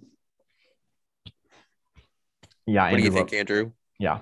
I honestly think, I don't think, yeah, I was going to answer your initial question with a no. And I was, for anyone who can't see our facial expressions, I was doing the Nina Bonina Brown Drag Race 9 reunion, pointing and agreeing, to co-signing everything Monty said, not to psychoanalyze a man who was on reality television in 2003, but it looked like a pride thing. Like, it looked like I'm not going to let these people take me out. I'm taking myself out. But it also looked like I'm going to complain to the cameras, but I'm going to have a good time with my friends. It looked very, I mean, I'm saying this with not any, because I don't dislike Austin. I don't even dislike Austin's character in the season, but I think he was full of shit. Like and I'm saying that just with like candor. I don't really think he should have been cast on the show. I think, and this is still me saying, I think that the Morgan team had made the wrong decision with this vote. They end up voting out Skinny Ryan, and I actually think that there was a case to keep Skinny Ryan around. I mean, hindsight is 2020, but they lose the next challenges anyway. Like it's very much like I'm not going to say who this quote is from, but it's very much a recent season, someone getting voted out pre-merge saying, y'all still think you're going to win challenges? Like, y'all aren't winning anyway. It's not happening. So do things that are going to continue bettering the team. This person doesn't want to be here. They inherently don't want to be here.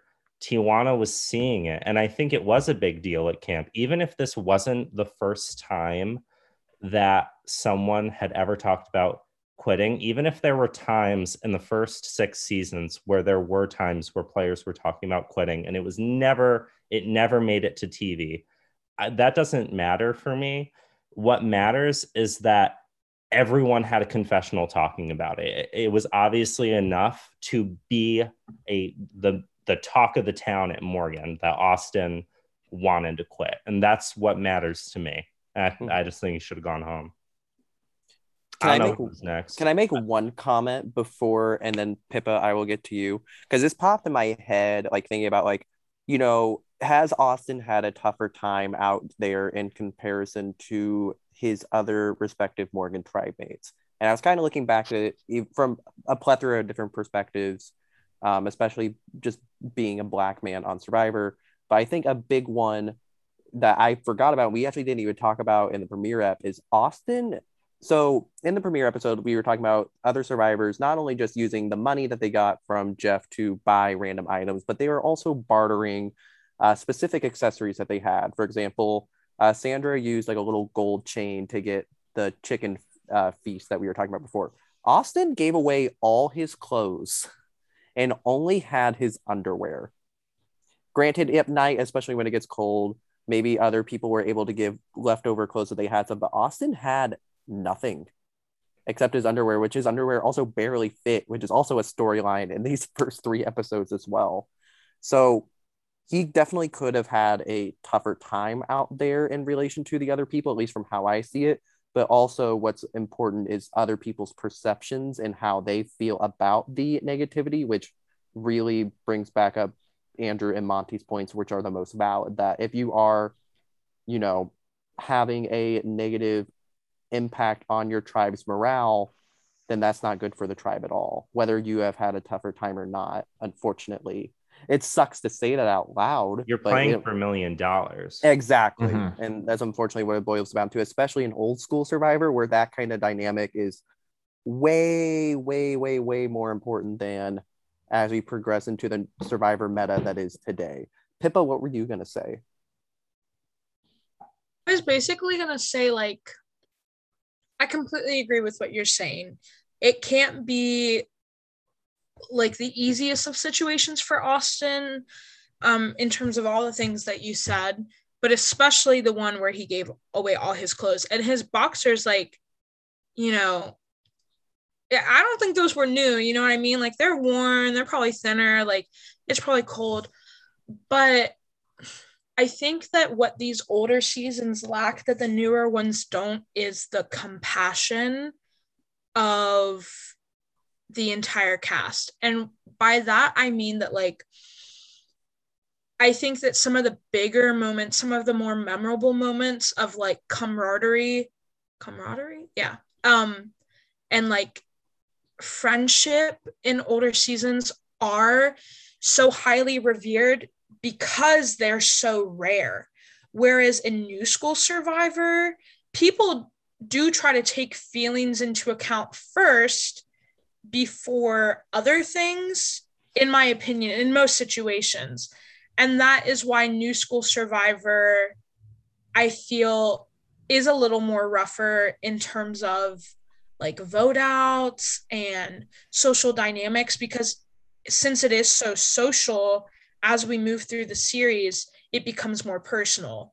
Whereas here we are, season 7, 3 years in. Yes, you care about people's feelings because you're a human, but you don't care that much. What you really care about more than anything is the $1 million. And I think that still rings true today, but I think that also like people think about what comes after. You know what I mean? Like, am I going to get to talk to these people that I've lived with for this long and I've had this whole life experience with? Am I going to, be able to live with the person that people on TV see me as and things like that? And I think that I agree. I don't like the fact that Austin wasn't sent home because he asked to be sent home, and he asked for a reason, and his reasons don't just go away because you didn't vote him out in the second episode. You know what I mean? Like, they will still continue. But I think that the reason it didn't happen, one of the biggest reasons, is because there isn't that overall arching empathetic storyline arc that we see in almost every single episode of New School Survivor, because of how social it is. Monty? Oh, yeah. I had something and then it became not relevant. So, did Isaac have something to say? Not of relevance. I kind of hit every beat I had. All right. So then, if no one else has anything to say about Austin, we get to the vote, and it's not Austin. After all that, not Austin. It is Skinny Ryan. Pippa. Yeah. I have a question for you, Queen. Oh, gosh. So, as a theater major, just like hear me out. Do you think, like, knowing what we know about Pearl Islands, do you think Austin talking about quitting could be like a Chekhov's gun? You want to know the truth? I can't remember. It's one of those situations where I can create both scenarios in my mind so vividly, him quitting and him not quitting, that both seem so real to me that I actually can't tell you the truth. But if you're looking for me to say another Chekhov's gun, I do have one at the end of next episode. So, well, I am looking for that, actually. I have something fun to talk about that actually happened at Tribal Council, which I feel like we're not going to have fun things to talk about at Tribal Councils because the Tribal Councils are so fucking boring. I have two comments. Yeah. But there was one moment where I was like, I had a Pippa moment that we were talking about where it was kind of the reverse, where it was like, well, when Pippa was talking about like, oh, there are going to be moments where a survivor says something and we're going to be like, I can't believe they just said that. Why would they say that? Because we've been programmed by like fraudulent editing technique. Anyway, we watched these old seasons much differently. Pippa already explained it. There was a moment at this tribal where Skinny Ryan was talking about, well, I'm going to vote for a person who told me they want me to vote them. And Jeff Probst said he didn't even throw a ball. He put the T down, the T in T-ball down, and he put the ball there, and he gave Skinny Ryan the bat, and he said, do you want to tell me who that person is? And Skinny Ryan said, absolutely not. And I sat there, and I was like, oh, wait, but having conversations at Tribal Council was like taboo in this day. Of course he wasn't going to answer. That was a rhetorical question. Jeff Probst literally knowingly asked Skinny Ryan a rhetorical question. I didn't think about okay, that. it's not happening. This is the era where Jeff yells at them to stop whispering at Tribal Council. Mm-hmm. Yeah. So I was like, in season 4, they had that, they wanted to like talk about like the tie and the rocks and everything, and Jeff was like, nope. What you got to say it out loud. They'll let Tina Wesson talk in a truck. That's true. I didn't realize that. Jeff Probst picks and chooses. Do you remember in season 3 when he yelled at Lindsay and told her to sit down? Yes. No, I do remember that. I do remember that. But yeah, I just wanted to point that out. I was like, Jeff Probst said, I mean, Pearl Islands is golden television anyway, but that was just a moment where I was like, I don't want good television. Mm-hmm. Well, not Jeff. It wasn't Jeff. I can't blame anyone. That was the culture of the show. They weren't going to have a conversation about it. There wasn't going to be. It was a rhetorical question. No one was expected to answer that. Skinny Ryan wasn't going to go home. Poopy. Uh-oh. It was stupid. I would also like to say at this tribal council, I did have a few highlights from Lil specifically, where Jeff asks her, what do you think this tribe needs to do to like get morale up, to start winning? Lil just goes, we should do some more fishing. Yeah, she does say that. Lil not only said that, but she struggled to like put that sentence together. Mm-hmm. Like I sat there watching my TV and you just watched Lil just like you could see the wheels turn and she's like, say something clever. And then she goes fishing. Then she does cookies. And also 2 seconds later, as she says the tribe should go fishing, she actually calls the tribe the troop. Okay, I knew you were going to bring that up, and I do have something to say about it. Go for it. Everybody listening, like, wow, that Pippa girl gets real angry real fast over Lillian. That's a Girl Scout. Basically, I was a Girl Scout, actually. On my honor, I will try. Anyway, the reason that she said that is because, the first episode, mind you, this is only the second episode, so this isn't like, a theme yet, but the first episode, like, they're all like, oh, Scoutmaster Lillian, like, they think it's just so freaking funny that she's a Scoutmaster, when in her defense, she wanted to be proud of something that she does. Like, they thought they were going to publicity day, so naturally she would show up in something that she was proud of what she would do. She didn't think she'd have to live in that, Scoutmaster outfit for 39 days, but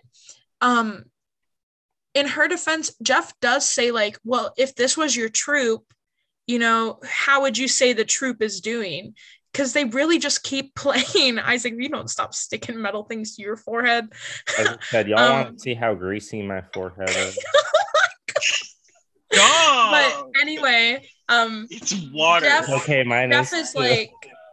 Jeff is like, if you could rate the troop, what would you... like, how would you say the troop is doing? And she's like, I think we're doing our best. And basically Jeff wants her to say, say that you suck because you guys suck.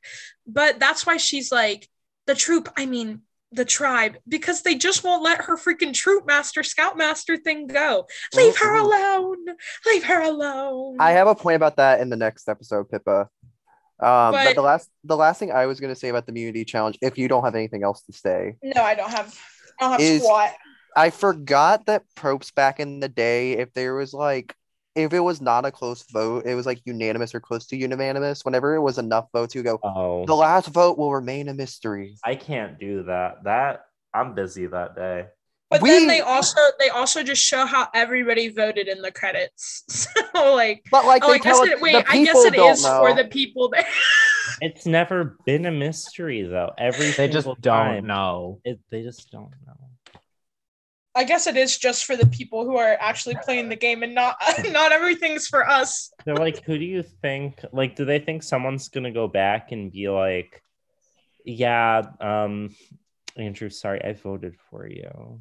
It was actually like a 5-3 vote, and they just didn't show the two of the three. Could you imagine if they did like, that? Oh my god, the Ryan O blind side didn't work. I thought we were all voting Ryan O. I think it would I guess it makes sense that he did it because he wants to set a precedent.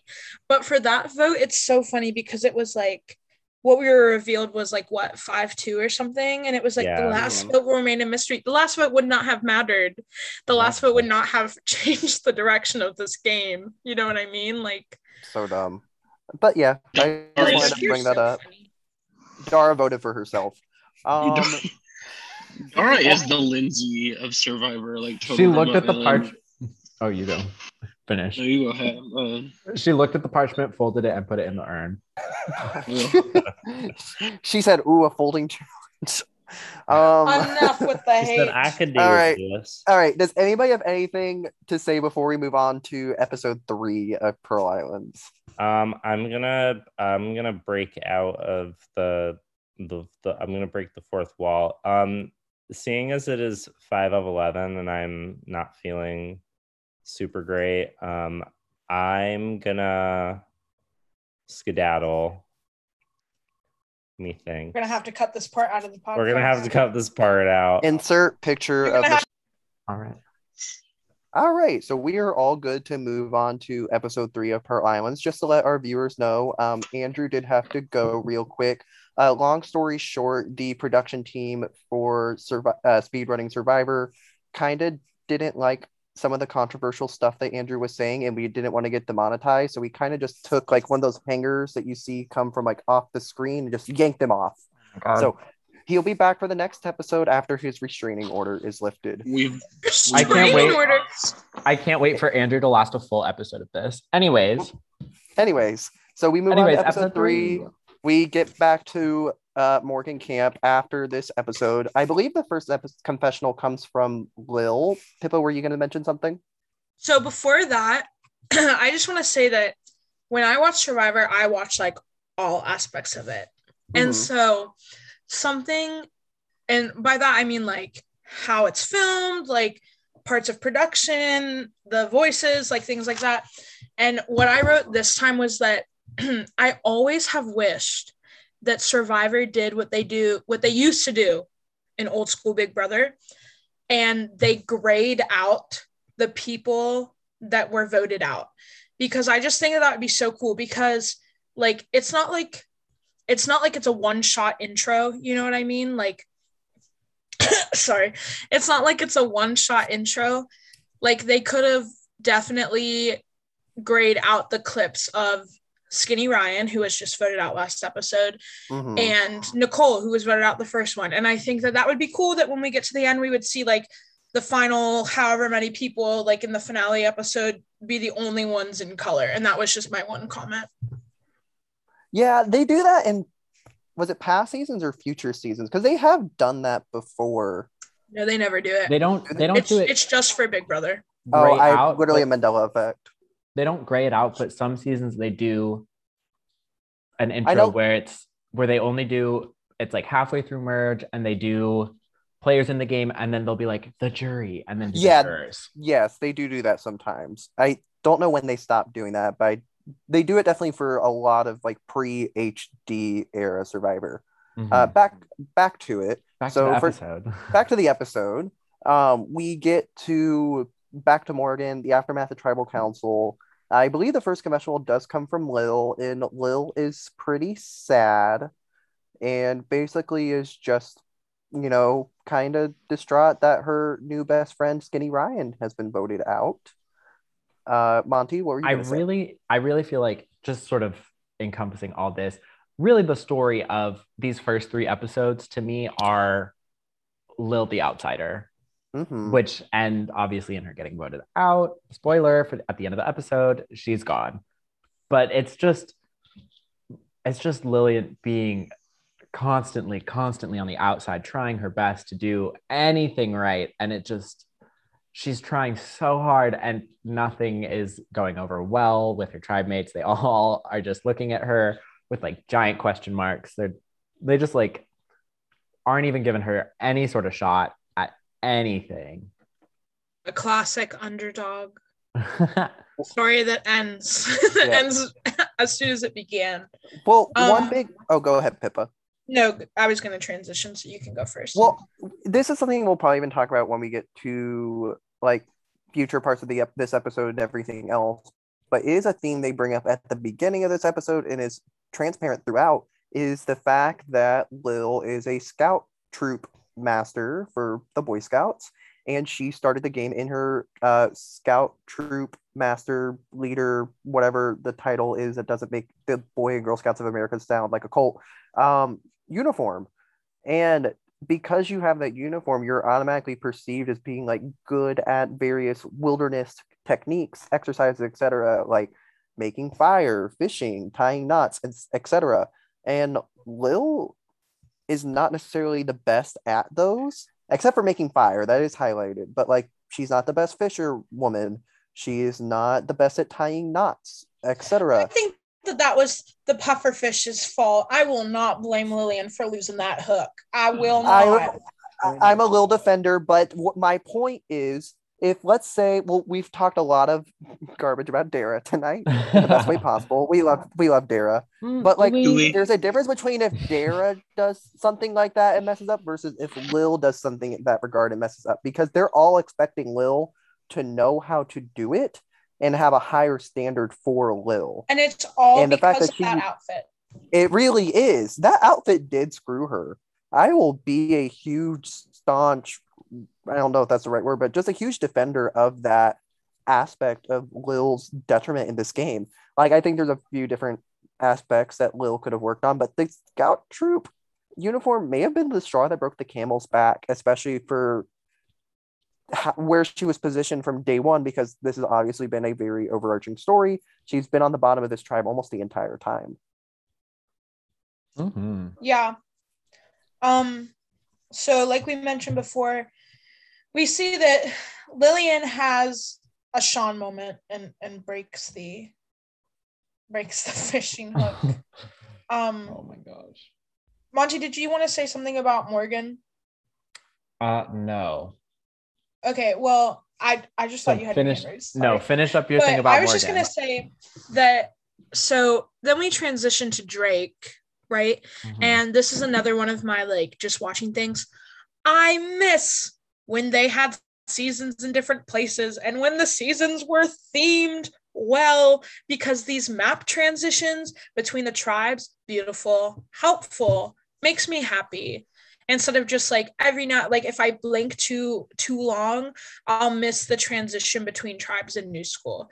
But I just love the map scene. But we get in this beach scene, we get one of the most iconic lines that Survivor has Survivor. All of Survivor. Ever. And it comes between two of the most, honestly, two of my favorite members of Drake. I thought you were going to say of all of Survivor. No. Johnny Fairplay is not. That's a pretty bold decision. Is not an all-time fave. Makes great TV, but not a fave. And honestly, if we think about it, John and Sandra have been kind of beefing from the very first episode. Sandra had that like big confessional episode 1 where she's like, I see through John's bullshit. Like, he's just like an ass. Like, everyone thinks and he's he so said funny. Everybody laughs at my jokes, but then he says, where are the teenage girls? And you're like, ooh. Yeah. I had that in my notes. Yeah. It's that we talked about it. We talked about person A does some stupid shit. Person B calls him out in confessional. And then person A keeps doing that stupid shit and it goes to black. That is... Yep. It comes to a head this episode. I can get loud too. What the fuck? And I remember I was watching that. Sandra was just saying words. That whole fight, Sandra was just saying words. She was just saying words. She was was Fairplay. So was Fairplay, but Sandra, I remember like Fairplay would say something and Sandra would just say something, like anything. Like, it wasn't, half the time it was not related to anything Fairplay said. She would just say something and Fairplay would get so mad. Grilled cheese and tomato soup. Yeah, literally. Literally. And then she just started screaming. And then my favorite, you just want the last word, so shut up so I can finish it. It's the fact that the fight was started over. They were trying to decide who was going to sit out in the challenge. And Johnny Fairplay was like, I can't call him John. That feels so formal. And John John was like, I just don't think you're as strong as Sandra. And Sandra was like, I was on that beach before you were even in the water. I was like, damn. Yes, Isaac?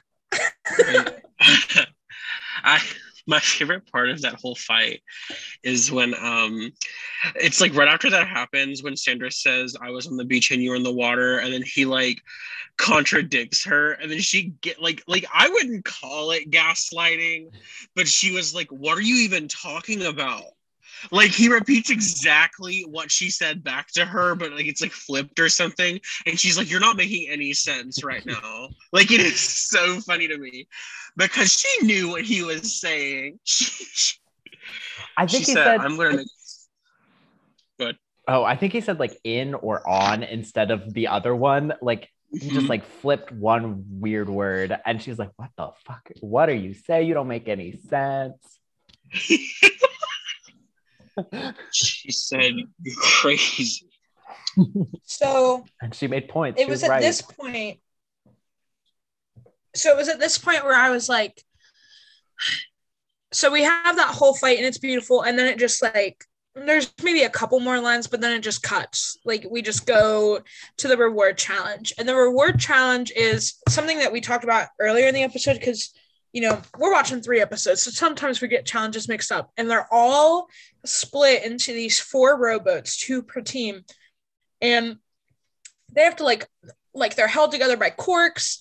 If you uncork it, water will rush in and they'll have to bail. And the funniest part was when Dara was like right next to Rupert's boat, and she just takes water, not from her boat.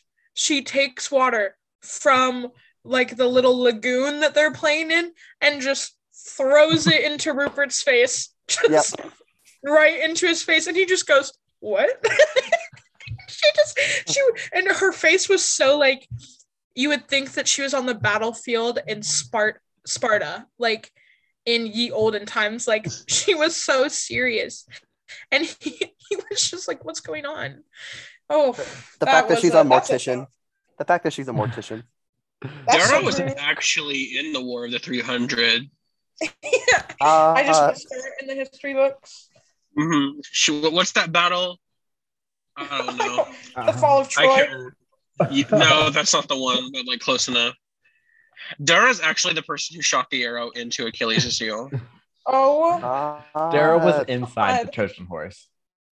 Dara was the Trojan horse. But that challenge was just another one of those where it's not like how Andrew feels. Like I didn't think it was broken. I just thought it was stupid. Like, like they made it like in your mind. You say, "Oh, that must have taken so long." I guarantee you 10 minutes. Not even. Oh yeah. Because can the viewers? Can you guess who won? Can you just guess? Oh, it was Drake. The tribe named after that one guy who got shot on Degrassi. Oh, why is that the reference? Not that one rapper. You couldn't just say the rapper. You had to reference his Degrassi days.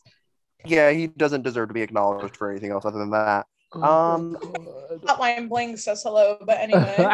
Millie Bobby Brown says goodbye. Oh, yeah. And we're leaving. All right, moving on. Moving back, I don't have really anything from this challenge, except I did enjoy it. I thought it was an interesting challenge. I wish they would do something like, this is basic, but like sometimes basics work. It really just depends. I know they use this challenge in future seasons as well. And I'll be honest, I enjoyed it for what it was.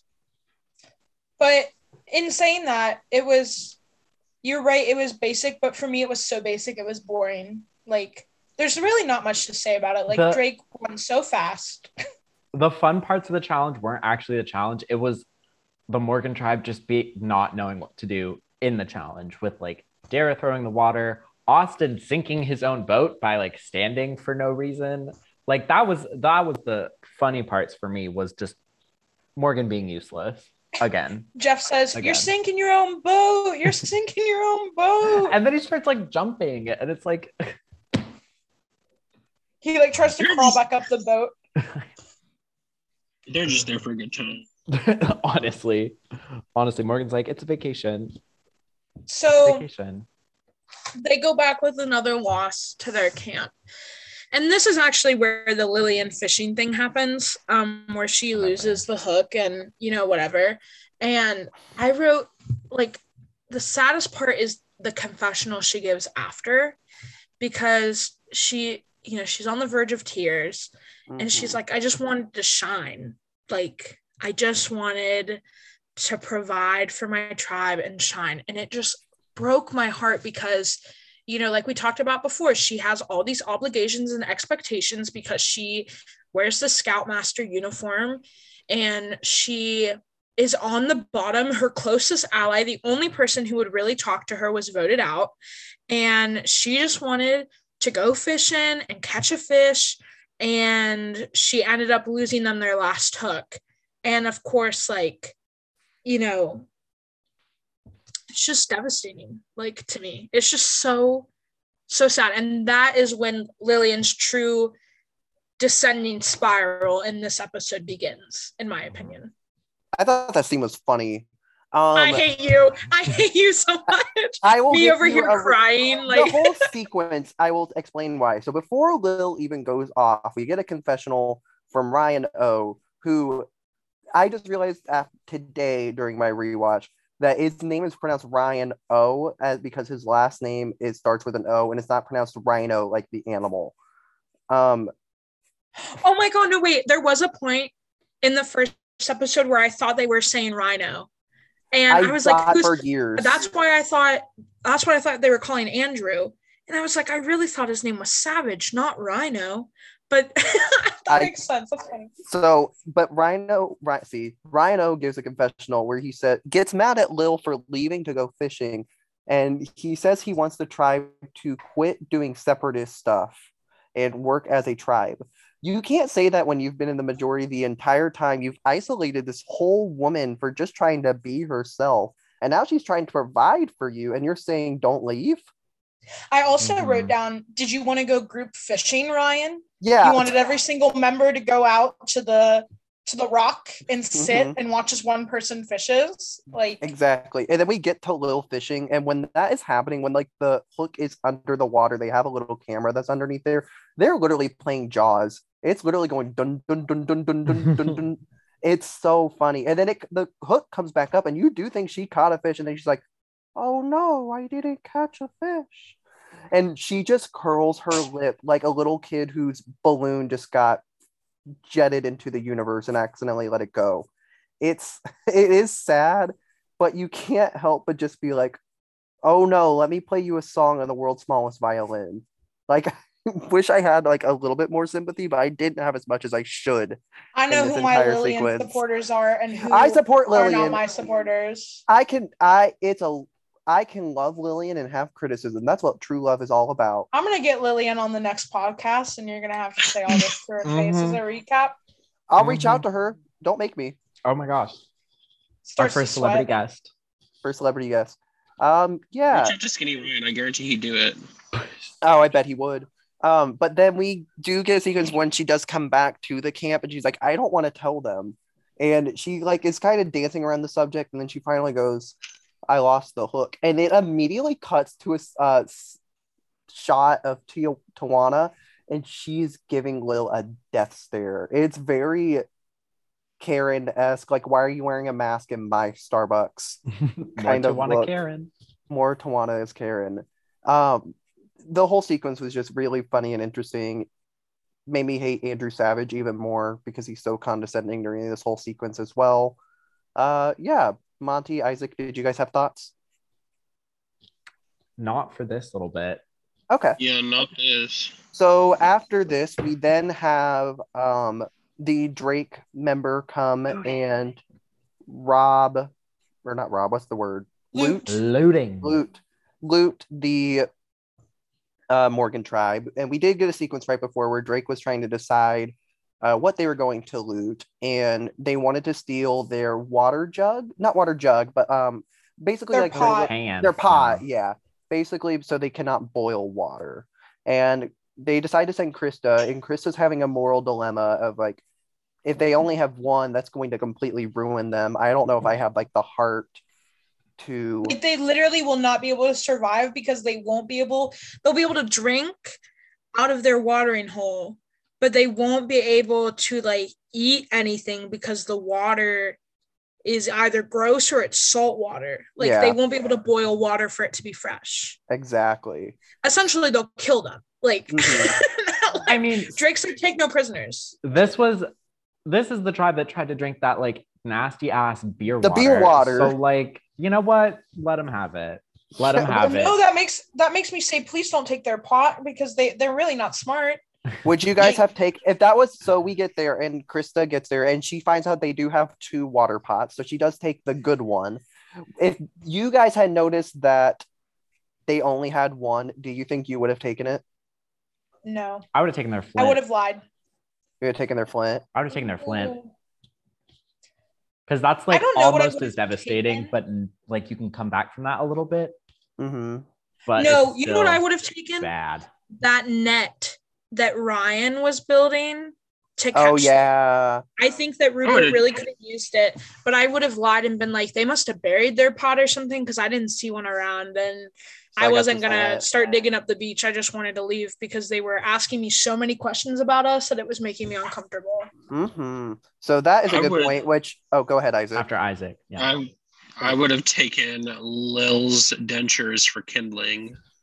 Oh my God. She's not that old. I would have taken her wooden cult. Never mind. Oh my gosh. And Monty, as you were saying. Yeah, no, I had. So obviously Krista goes.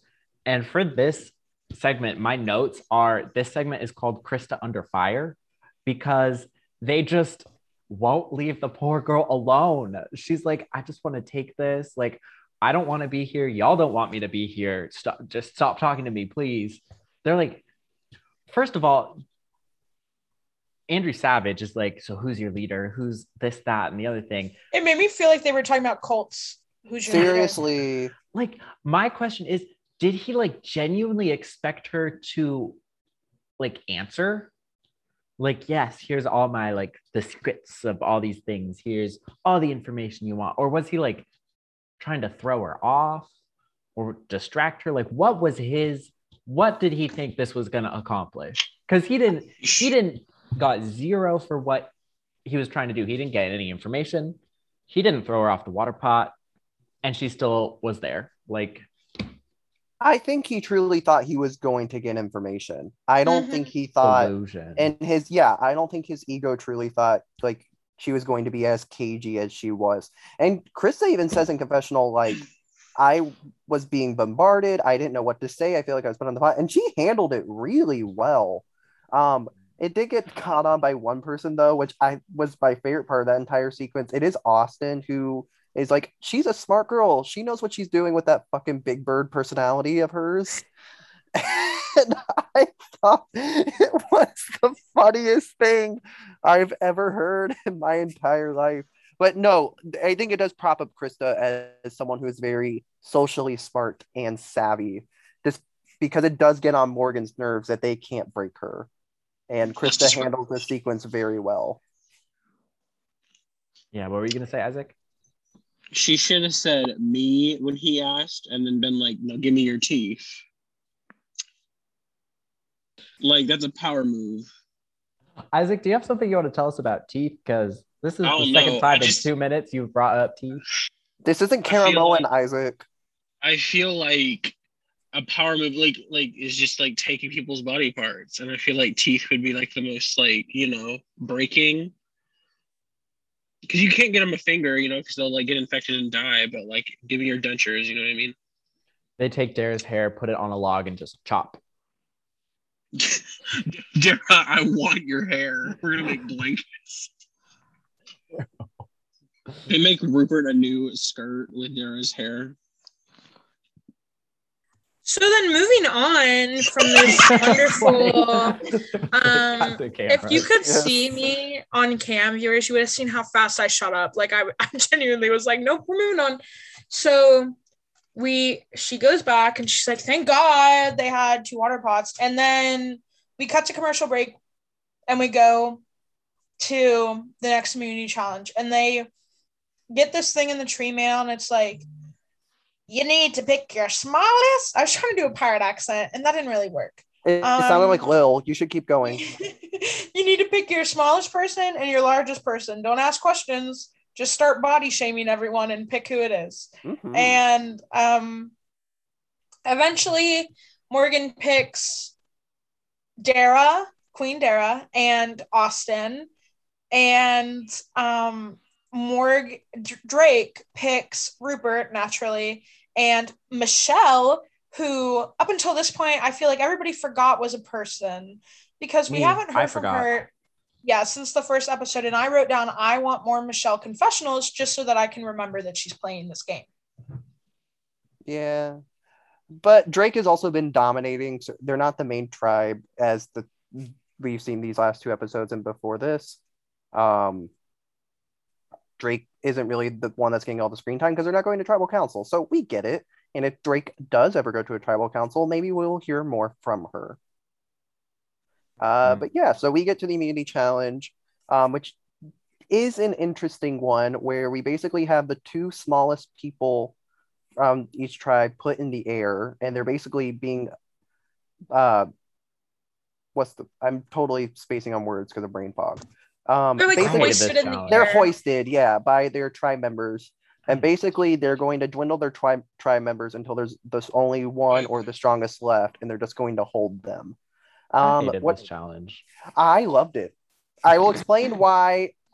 Okay, I'll explain. I didn't like this specific challenge, but I do miss the concept of like hero challenges in Survivor, where it's like one person competing on the behalf of your tribe, and that's kind of what this was. I didn't like this specific iteration of it, but I do like the concept, and that's something we don't get in New Survivor at all. And I wish we would do that more often. Yes, we do. Maybe more for reward challenges and immunity challenge. When's the last time? At least they did in Cambodia. At least then. That's the only time I can think of. But my big issue, it's not that big, but my biggest issue was Jeff Probst wanted Michelle and Dara to quit so bad. He wanted them to quit so bad. He kept asking them. I was like, Jeff, they're not going to give up. Like, they don't have to do anything. Like, they can just sit there and be numb. Like, I know it's uncomfortable. I know the circulation's gone, but they don't have to do anything. They just have to like sit there and be uncomfortable. What would have happened if one of them had been like, I want to quit? Like, they quit, Rupert and Austin were not going to, but Rupert and Austin were not going to let them down. You know what I mean? No, I think that would have ended the challenge. Jeff would have been like, all right, Dara quit, Michelle quit, challenge over. I think the reason why Jeff was like that, I don't think production thought that challenge was going to go as long as it did. An hour and a half. It went 2.5. I thought it went over 2. No, it was when they hit 90 minutes. That's when Jeff was like, all right, you have to do, like, when they hit an hour 15, they were like, you've been there for a while. And Jeff was like, do you think that Dara and Michelle's going to quit? And then they hit 90 minutes. And Jeff was like, okay. So at this point, I think Rupert did this the really smart way before he laid down. Because as somebody who is the anchor in Tug of War all the time, you have to like really lean your body weight into it. And that's exactly what Rupert did. Austin immediately just laid down and like was crossing his legs, and I think he was just hoping the rope wouldn't pull him forward. But Rupert had a very solid foundation. But then when they hit 90 minutes, so eventually they're both like on the ground and they've anchored themselves and they could lay there all day. But Jeff was like, you guys have to stand back up. And so they stand back up, and then he's like, you can't let the rope touch. They're like attached through like a wooden horsey thing. What's it called? Do you know what I'm talking about? I don't know. I'm not a horse girl. Horse? No, no, the thing where you put a piece of wood on it and there's two, whatever. Like a rocking horse? Like a there's something. We don't need the word for it. They watched that. So, and he's like, you can't put the rope on that. And that's where Austin eventually fails because Drake wins their, what is this, like their fifth straight challenge. Fifth challenge, and it's because Austin, he can't not let the rope touch the horse thingy or like the wood piece. And eventually he just has to let go of the rope because he's going to be pulled over if he doesn't. And then he lets Dara drop into the water, and then Rupert just goes boink and just lets Michelle go. And she's like, what? And then she falls into the water. So good. I did find it important because I did notice this, that like, so you could tell production did not think it was going to go so long. So Jeff says, okay, you have to be standing up. And immediately after that, Rupert just squats. And I swear, I thought he was on his knees for most of this challenge. Like, it kind of annoyed me. but I digress. There's also another big thing that happened at this point, and I was really confused about, is when they went and got their tree mail for this and they show up at the immunity challenge, they just now got their tribe flags. Why did they not get that for the first immunity challenge? Why are they just now getting Mail. it 3 episodes late? Delay in production. Delay in Supply mail. chain issues. Supply chain Yeah. issues. And we also got a snarky comment from Sandra during the immunity challenge where Sandra only needs to hold the rope for 5 more minutes. And Probst says, Sandra, can you hold it for 5 more minutes? And she goes, 6 if I have to, and gives him a wink. Iconic. I love her. Sandra getting all the positive content. Yeah. So Isaac. Drake wins. Oh, And sorry, Isaac, go ahead. I wasn't. What looking. was the point of having the other people even participate in the challenge? No, you're right. There wasn't.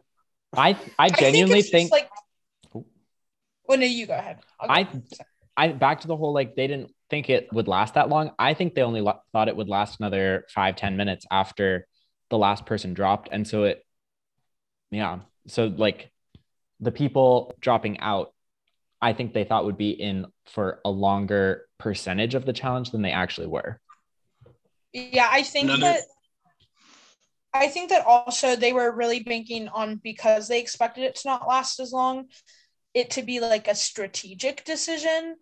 And that way, if it did get down to like Austin and then he immediately lets go of Dara, they could be like, oh my God, Austin, you like literally had one job. Like you had time to get adjusted per person and blah, blah, blah. But I think that I have a feeling that like all that stuff about you have to stand up now, you can't let the thing, I think that was just Jeff like improvising it. Like there's no way that they had plans for it to go that long. No. Yeah. Yeah. Especially because they were freaking like 30 feet up the beach. Like they weren't, you know what I mean? Like, but so Drake loses. No, Drake wins. Drake. And Morgan loses. Again. And we go to our final beach scene where Drake, again, just cracking open the coconuts, like living their life, so happy, so excited. And then we go to Morgan Beach and it's like, it makes me realize that I truly do not like Andrew Savage this walkthrough. Mm-hmm. Why he would lie to Lillian like that. Mm-hmm. When you know that she's alone, she knows that she's alone. Like, you know that she knows she's I have alone. your back. I have your back. And it's pre-jury too. Like, you're not winning anybody's vote. Like, basically, Andrew lies to Lillian and says, I have your back. You're not going home. I haven't heard your name. But obviously we know that Lillian is like the last person standing in this minority that has been created. And, you know, let's just say tribal doesn't work out too well for her. For me, I lost all respect of Savage when he told Lil to her face, the people on this tribe should be putting the interest of the tribe ahead of their own personal interest. Mm-hmm. It's Survivor. Who let this man be a lawyer? He's an attorney. Who let this happen? He said, it's more important that the 8 of us all make merge than people play for $1 million. Yep. Love a cult.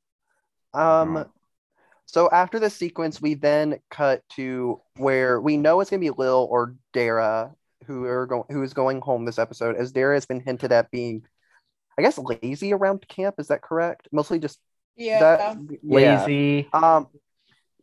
And it cuts to a scene where Tawana is telling Dara that she might be going home, and Dara is just like, okay.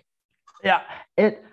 This episode to me, like, obviously I knew what happened, but it really felt like Dara's boot episode. Like, Lil was shown, like, I just want to try, and like all this, like, I just want to be part of the tribe. I just want to put my good foot forward, and these people just aren't accepting me. And Dara was like, I don't want to do shit. I don't want to be here. I don't care. Literally. I literally put my notes. Dara is literally ... that bitch. Like, she really is. Like, I came away. I know we've been talking so much crap about Dara throughout all this, but I love Dara. Does anyone else have any thoughts before we move on to the last tribal council? Because I do have one more thing. I do not. Mm-mm. So I noticed when I was watching the episode for the first time that this sequence after the immunity challenge and then before tribal council that we always get was way shorter than it usually is. So most of the time it's usually about a quarter of the episode, maybe like 7 minutes or so. Sound about right? I timed it this time. It was only 3.5 minutes around there. It was it was really short. Like, and same with tribal council. Like, there was not a lot of content. Like, this all just happened very quickly, and there was nothing else they wanted to show us. That's Yeah, weird. I think it was because something that I've been noticing is that, like, these pre-tribal beach scenes and even tribal itself, they're so anticlimactic and lackluster. Like, and part of that isn't even editing. Part of it is simply like tribe dynamic. Like, I'm okay with this one being 3 minutes because did I really want 8 minutes of them just talking about how they're going to vote Lillian out and Lillian being upset she's going to be voted out and Isaac I will swing and but I also think like this translates like as a transition to tribal, that tribal, unlike how it is now, is pretty cut and dry. Like Jeff asks the questions, they answer cryptically, nothing's really said. You hope that you paid enough attention in the first 45 minutes of this episode, and then we get down to the vote and they show a good majority of them usually, not leaving a lot of space for secrets. So I think that is that's why that sequence, at least for this episode, was so long. But I do agree with you. I think that after the immunity challenge, like those are really short sequences before tribal because they don't even take a commercial break before tribal like they do now. They just like do a little map transition to the tribal area and then we're there. Does anybody have any thoughts on tribal itself or?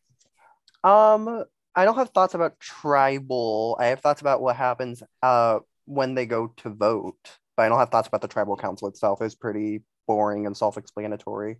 Yeah. The one thought I have one thought, but it's less about this tribal than all the tribals. It's back in Jeff Probst's passive era, where like now you can really tell him like trying to get in things and like make people do stuff. But here he'll like ask a question and someone will give like kind of a pointed answer, and then he'll just ask something unrelated. Like he'll be like, so where do you think the like weakness in the tribe is? And then someone will be like, oh, like whatever. And then he'll be like, all right, and how do you feel about the food? It's like, yeah, like the soup of the day is, yeah, it's like, okay, Vivian Panay. Stop. But yeah, it's just the Drag Race. It really doesn't. It's giving nothing. It's not giving anything. You know who was giving in this tribal council? Lil, when she went to go vote for Dara. Does anyone remember Lil says when she goes to vote for Dara, she says, "You are like the Mississippi, fragile and knows very few skills." Is she talking about the river? Or she said the Mississippi something. I don't think she was talking about the river. The people. Mississippi people. The entire state of Mississippi. I lived in Mississippi for a few months. I can say if it was about the people or not. I don't think it was about the people, but she said something about I thought it might have been the river or like the Mississippi Delta or something like that. But it was just the fact that she said fragile and knows very few skills that is so savage for me. Maybe she meant the Mississippi like sector of Boy Scouts. Maybe she met them at Boy Scout very niche of Miss Lil Morris. Yeah, that's a reference. I think Lillian is a poet, and it would do us no good to try to dissect her artistry. You know what I mean? I agree. I think that's a fair point. Awesome. And then we end the episode with Miss Lillian being voted out unanimously. So I have one thing to say about this, and it is what happens. It is my ultimate Chekhov's gun. we see Monty's like, should I let her say it? Should Tell I us, not? Pippa. I'm gonna No, say tell it us. anyway. Tell us. The ultimate Chekhov's gun is when Jeff goes to snuff Lillian's torch Stop. and he tries to do it and he pulls it back and the fire is still there because the wind is blowing so hard that it just like, I guess, I don't know physics of fire, but it just prevented him from snuffing it. And he said, I guess like the people of the island or like, you know, the pirate spirits or whatever, they don't want you to leave. And then he finally snuffs it. But that is the ultimate Survivor Chekhov's gun for this season, in my opinion, because that little thing will come back later. Can I actually Isaac, who's disagree never with seen this that? before, would be like, no, you can't. You cannot disagree with it. I can, because the No, you ultimate Chekhov's cannot. gun is actually a different part of this episode, but we're not going to Mm-mm. talk about it until the finale. Mhm. So remember that when we fight at finale, Pippa. All right. You don't know So what with- happens in the finale. So yeah, so with that, one of the Mhm. things that we did want to do is, as a group, we are Bef- going to talk. Oh, go Before ahead. we get there, I just want to, we talked about a lot. I just want to sort of recap where we sit in the game right now, some like things Mhm. to remember going forward. So feel free to add to this, but this is just sort of like the things that I wrote down as like the major themes throughout these couple episodes, and also expanding on what is coming next. So first of all, we have the tribe leaders and sort of that old school tribe dynamic of sort of Burton and Sean, but really Rupert and then Andrew for the other tribe. We got the Drake Flop or Morgan Flop era. I don't know why I wrote Drake that whole time, but Mhm. Morgan Flop era. We've got Lil the Outsider, which just that kind of resolved right here. Austin wanting to quit, not being comfortable in the environment, just sort of like hating everything. Rupert being a good provider and really carrying the Drake tribe on his back with all the fish, all that stuff. We've got Sandra versus Fair Play, which has been going on a little bit, and also the looting and the treasure. And even just in the preview for next episode, we know that the Sandra versus Fair Play looks like it's kind of expanding to Fair Play versus everyone. And even though we thought Austin was like fully in the game, had committed, the preview says, I don't know about that, but I don't know about that. Mhm. So yeah, that's kind of where these couple episodes leave off. Before we get to the next episodes, Gage. Yeah, so we all thought it would be fun as we end this podcast, just to kind of between our little speedrunning Survivor group right here, to talk about who we think was the MVP of these 3 episodes. So just basically, whose presence did you enjoy the most during this episode span? The LVP, or who did you enjoy the least during these last 3 episodes? And did you have a favorite moment? Would anybody like to go first? Pippa. I'll go first. What was LVP again? My least favorite player? Least Yeah. valuable, Okay. yeah. My favorite player throughout these 3 episodes is Rupert. Mostly just for challenge stuff. My least favorite player, Sean, just generally an annoying person. Mhm. And my favorite moment is when Lillian's torch wouldn't go out. I just love how I call it a Chekhov's gun moment. All right, popcorn. Gage. Oh gosh, I didn't even have mine planned. I just raised my hand. My MVP over these 3 episodes, I really enjoyed. I forgot how much I enjoy Krista, and I think Krista is an underrated gem over these 3 episodes. She doesn't have the largest presence in comparison to a few people, not like in terms of like confessional count and everything else, but when she gets confessionals, she always makes me laugh, and it's hard to make me laugh when watching like any TV show. My least favorite player is probably Andrew. I just never enjoy the presence of an overbearing leader, and unfortunately, that's exactly what he is. And my favorite moment was probably when Nicole and Tijuana were fighting, and Dara was just standing there doing nothing. That was actually my favorite part. Isaac, what about you?